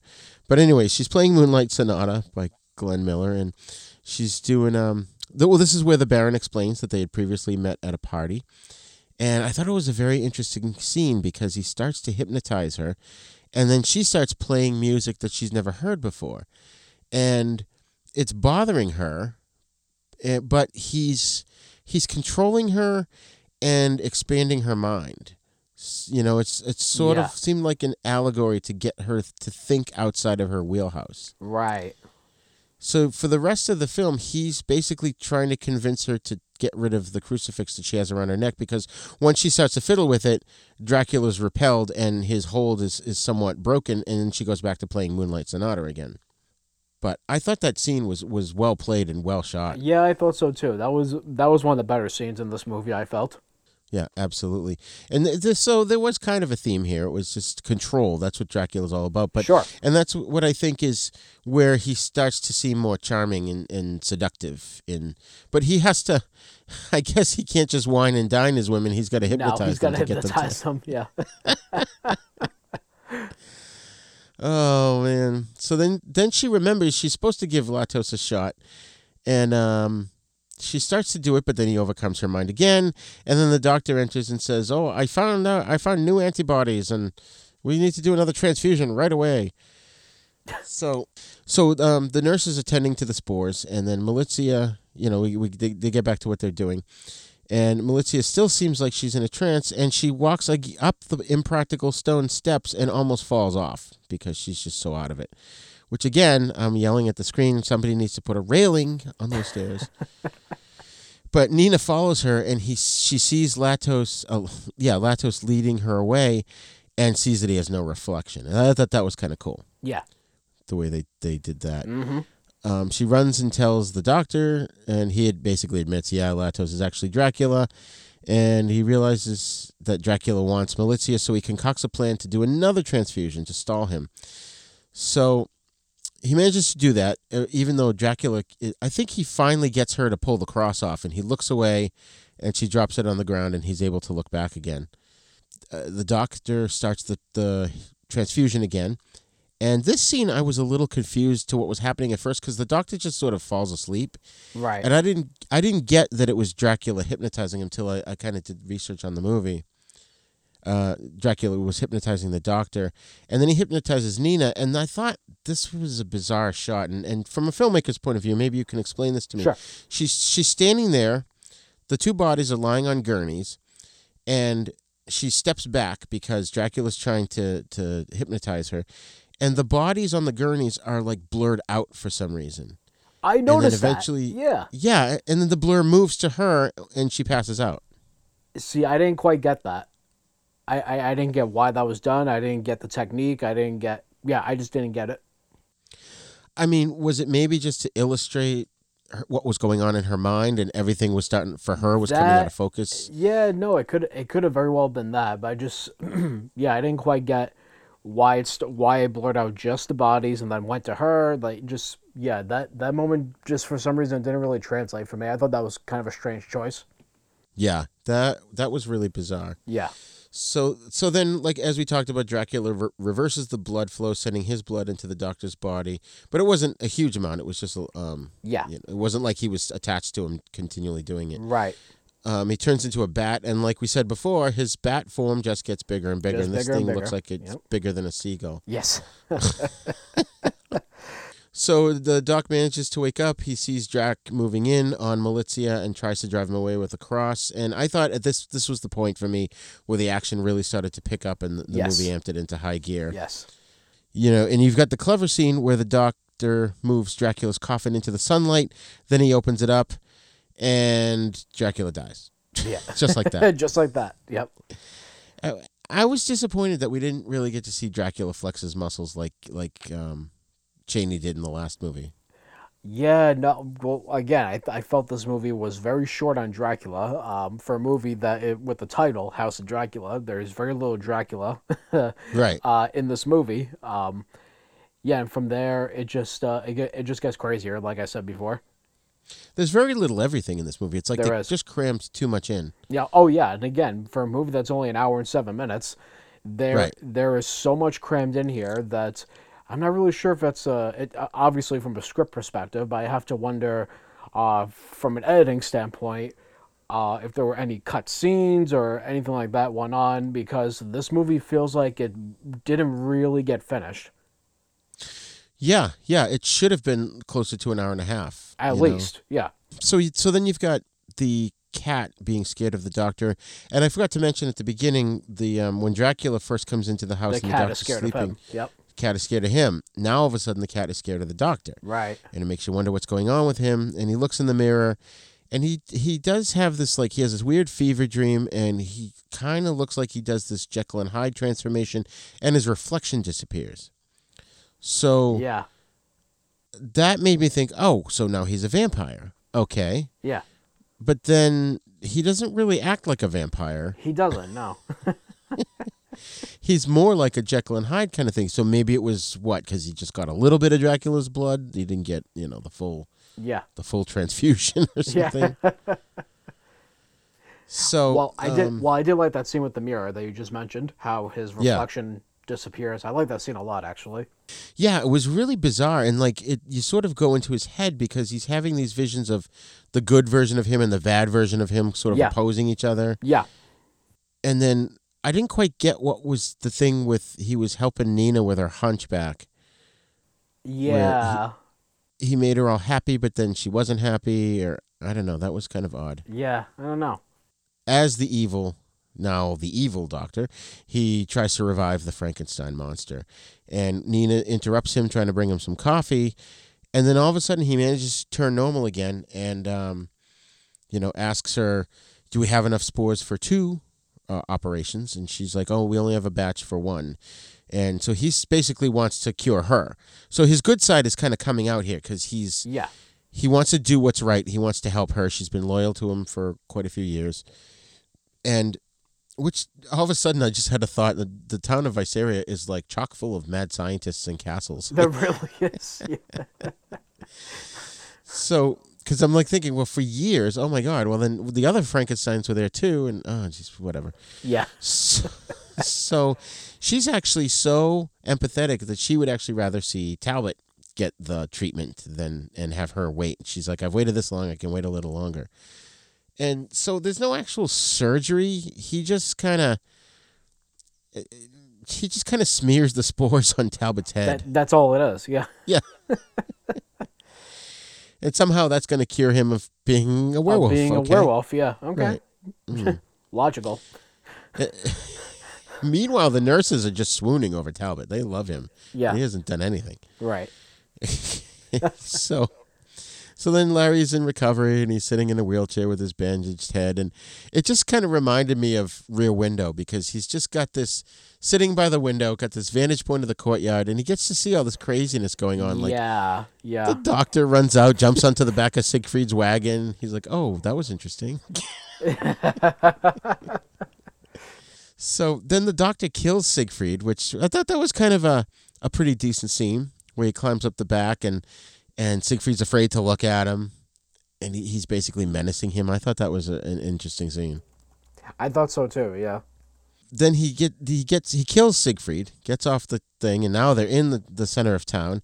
The cops are chasing him, the townspeople, the angry villagers are chasing him, and what's cool, I liked, and I just kind of, it's a lot of my criticism with all of these movies is I just wanted a little bit more. And they did deliver on this level, because he was leaping over fences and gravestones and bushes, and he scales the wall of the castle to get back in. I just wanted something a little bit more. You know what I mean? Right. Yeah. Maybe it's too many superhero movies. No, I felt that way too. I particularly with this movie, because because the audience is so shortchanged of Dracula that, I wanted a bit more. Yeah, I agree. So the cops chase him back to the thing. They don't actually know it's him, so when they get back there, he manages to, comb his hair and look normal and pretend that nothing happened. They think Larry's the one that attacked him because, of course, Lionel Atwill's character, Holtz, witnessed it firsthand along with the others. The doctor basically, after the cops leave, the doctor basically tells Talbot, that he wants to fix Nina next, but if he can't, he wants to fix Nina next and he'll destroy himself, but if he can't do it, he wants Larry to kill him.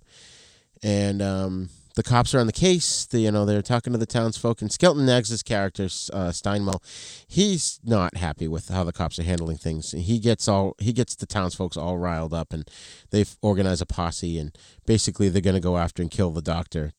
So before that happens, we see Larry step into the full moon, and he doesn't transform. And then Nina witnesses it. She goes to tell the doctor, and meanwhile he's busy juicing up the Frankenstein monster. And he ends up killing poor Nina and breaking her neck and tossing her into the pit, down the impractical stairs, I guess, is where he sent her. So then the cops come in, and there's all hell breaks loose. Larry shoots the doctor, somehow killing him. So he wasn't a vampire. Would you say he was just some kind of Jekyll and Hyde character with no reflection? Yeah, that I would say so. Yep. Yeah, I thought that was really bizarre. Of course, not wanting to be left out of the party, Frankenstein monster attacks, and Larry defends himself and causes a fire to break out in the lab.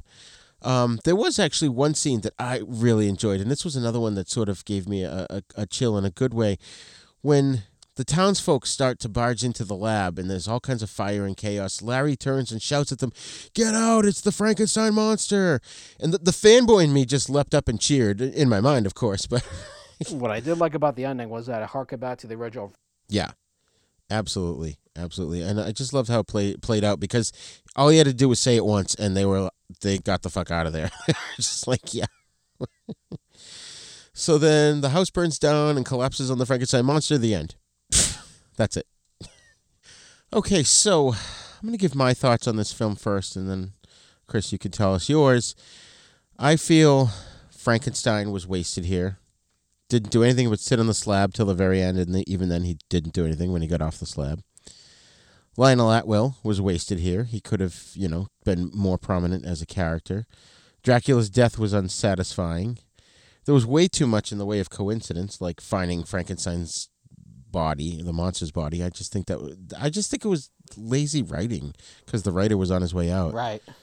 But it was a very fun monster movie. I actually liked it much better than I remembered from before, even though it was very weak and didn't make a whole heck of a lot of sense.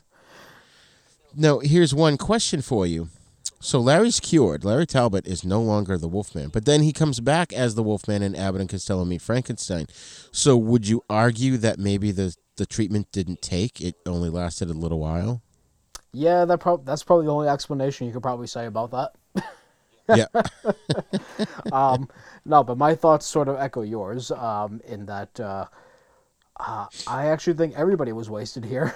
There wasn't enough of anybody. Particularly, there was not enough Dracula. There certainly wasn't enough of Wolfman. There certainly was not enough of Frankenstein's monster. Frankenstein's monster and Wolfman weren't even needed in the story, but here we are. Oh my God! Yeah. It's a big mess, but like we said, it's also a fun monster movie. It's fun. So. I did like it better than Son of Dracula just because of how much fun this movie was and how off the wall crazy this movie was. But, Right.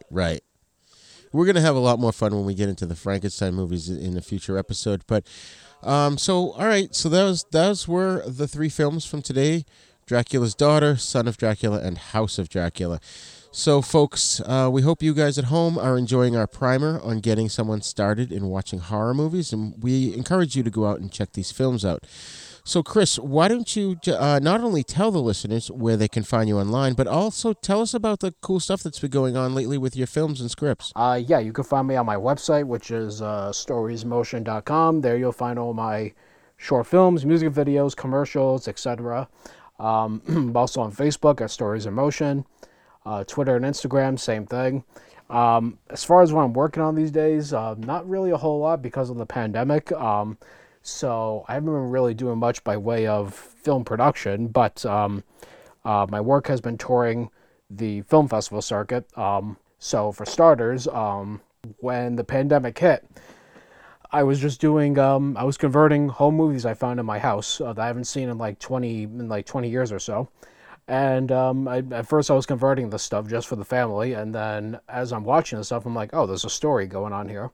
So I started taking my material and reached out to friends, and they donated their home movies. I found a bunch online, and I made this little documentary about simpler times using home movies. Obviously no filming, no actors, just using the material that came to me. And I made it into a little film, and now it's playing in film festivals. Playing this Sunday online as part of the UK Film Review Film Festival, and it just got into the Sean O'Shea Film Festival, which is a local one.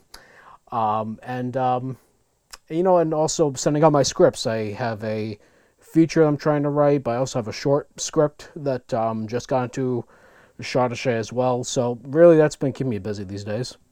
Excellent. Well, that's great. I'm so happy for you, man. Oh, thank you. Cool. All right. So awesome. Well, thanks for coming on the show again. And I look forward to talking to you, Chris, on our next installment of the Universal Horror Movie Primer. Yeah, looking forward to it as well. Thank you again.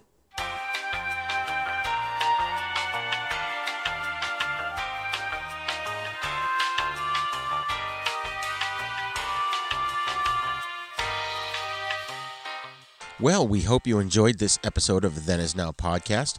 Don't forget, if you want to chime in about this episode or give us ideas for future episodes, please email us at thenisnow42@gmail.com.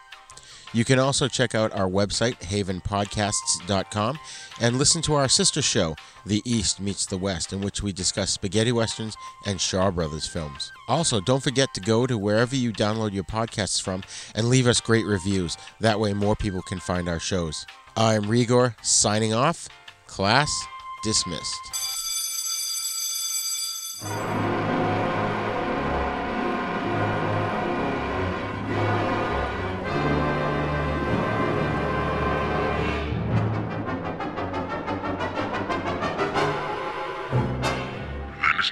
Is intended for entertainment, educational, and informational purposes only. Sounds, music, and clips played during this podcast are the property of their copyright holders. All original content is copyright Jupiter Media.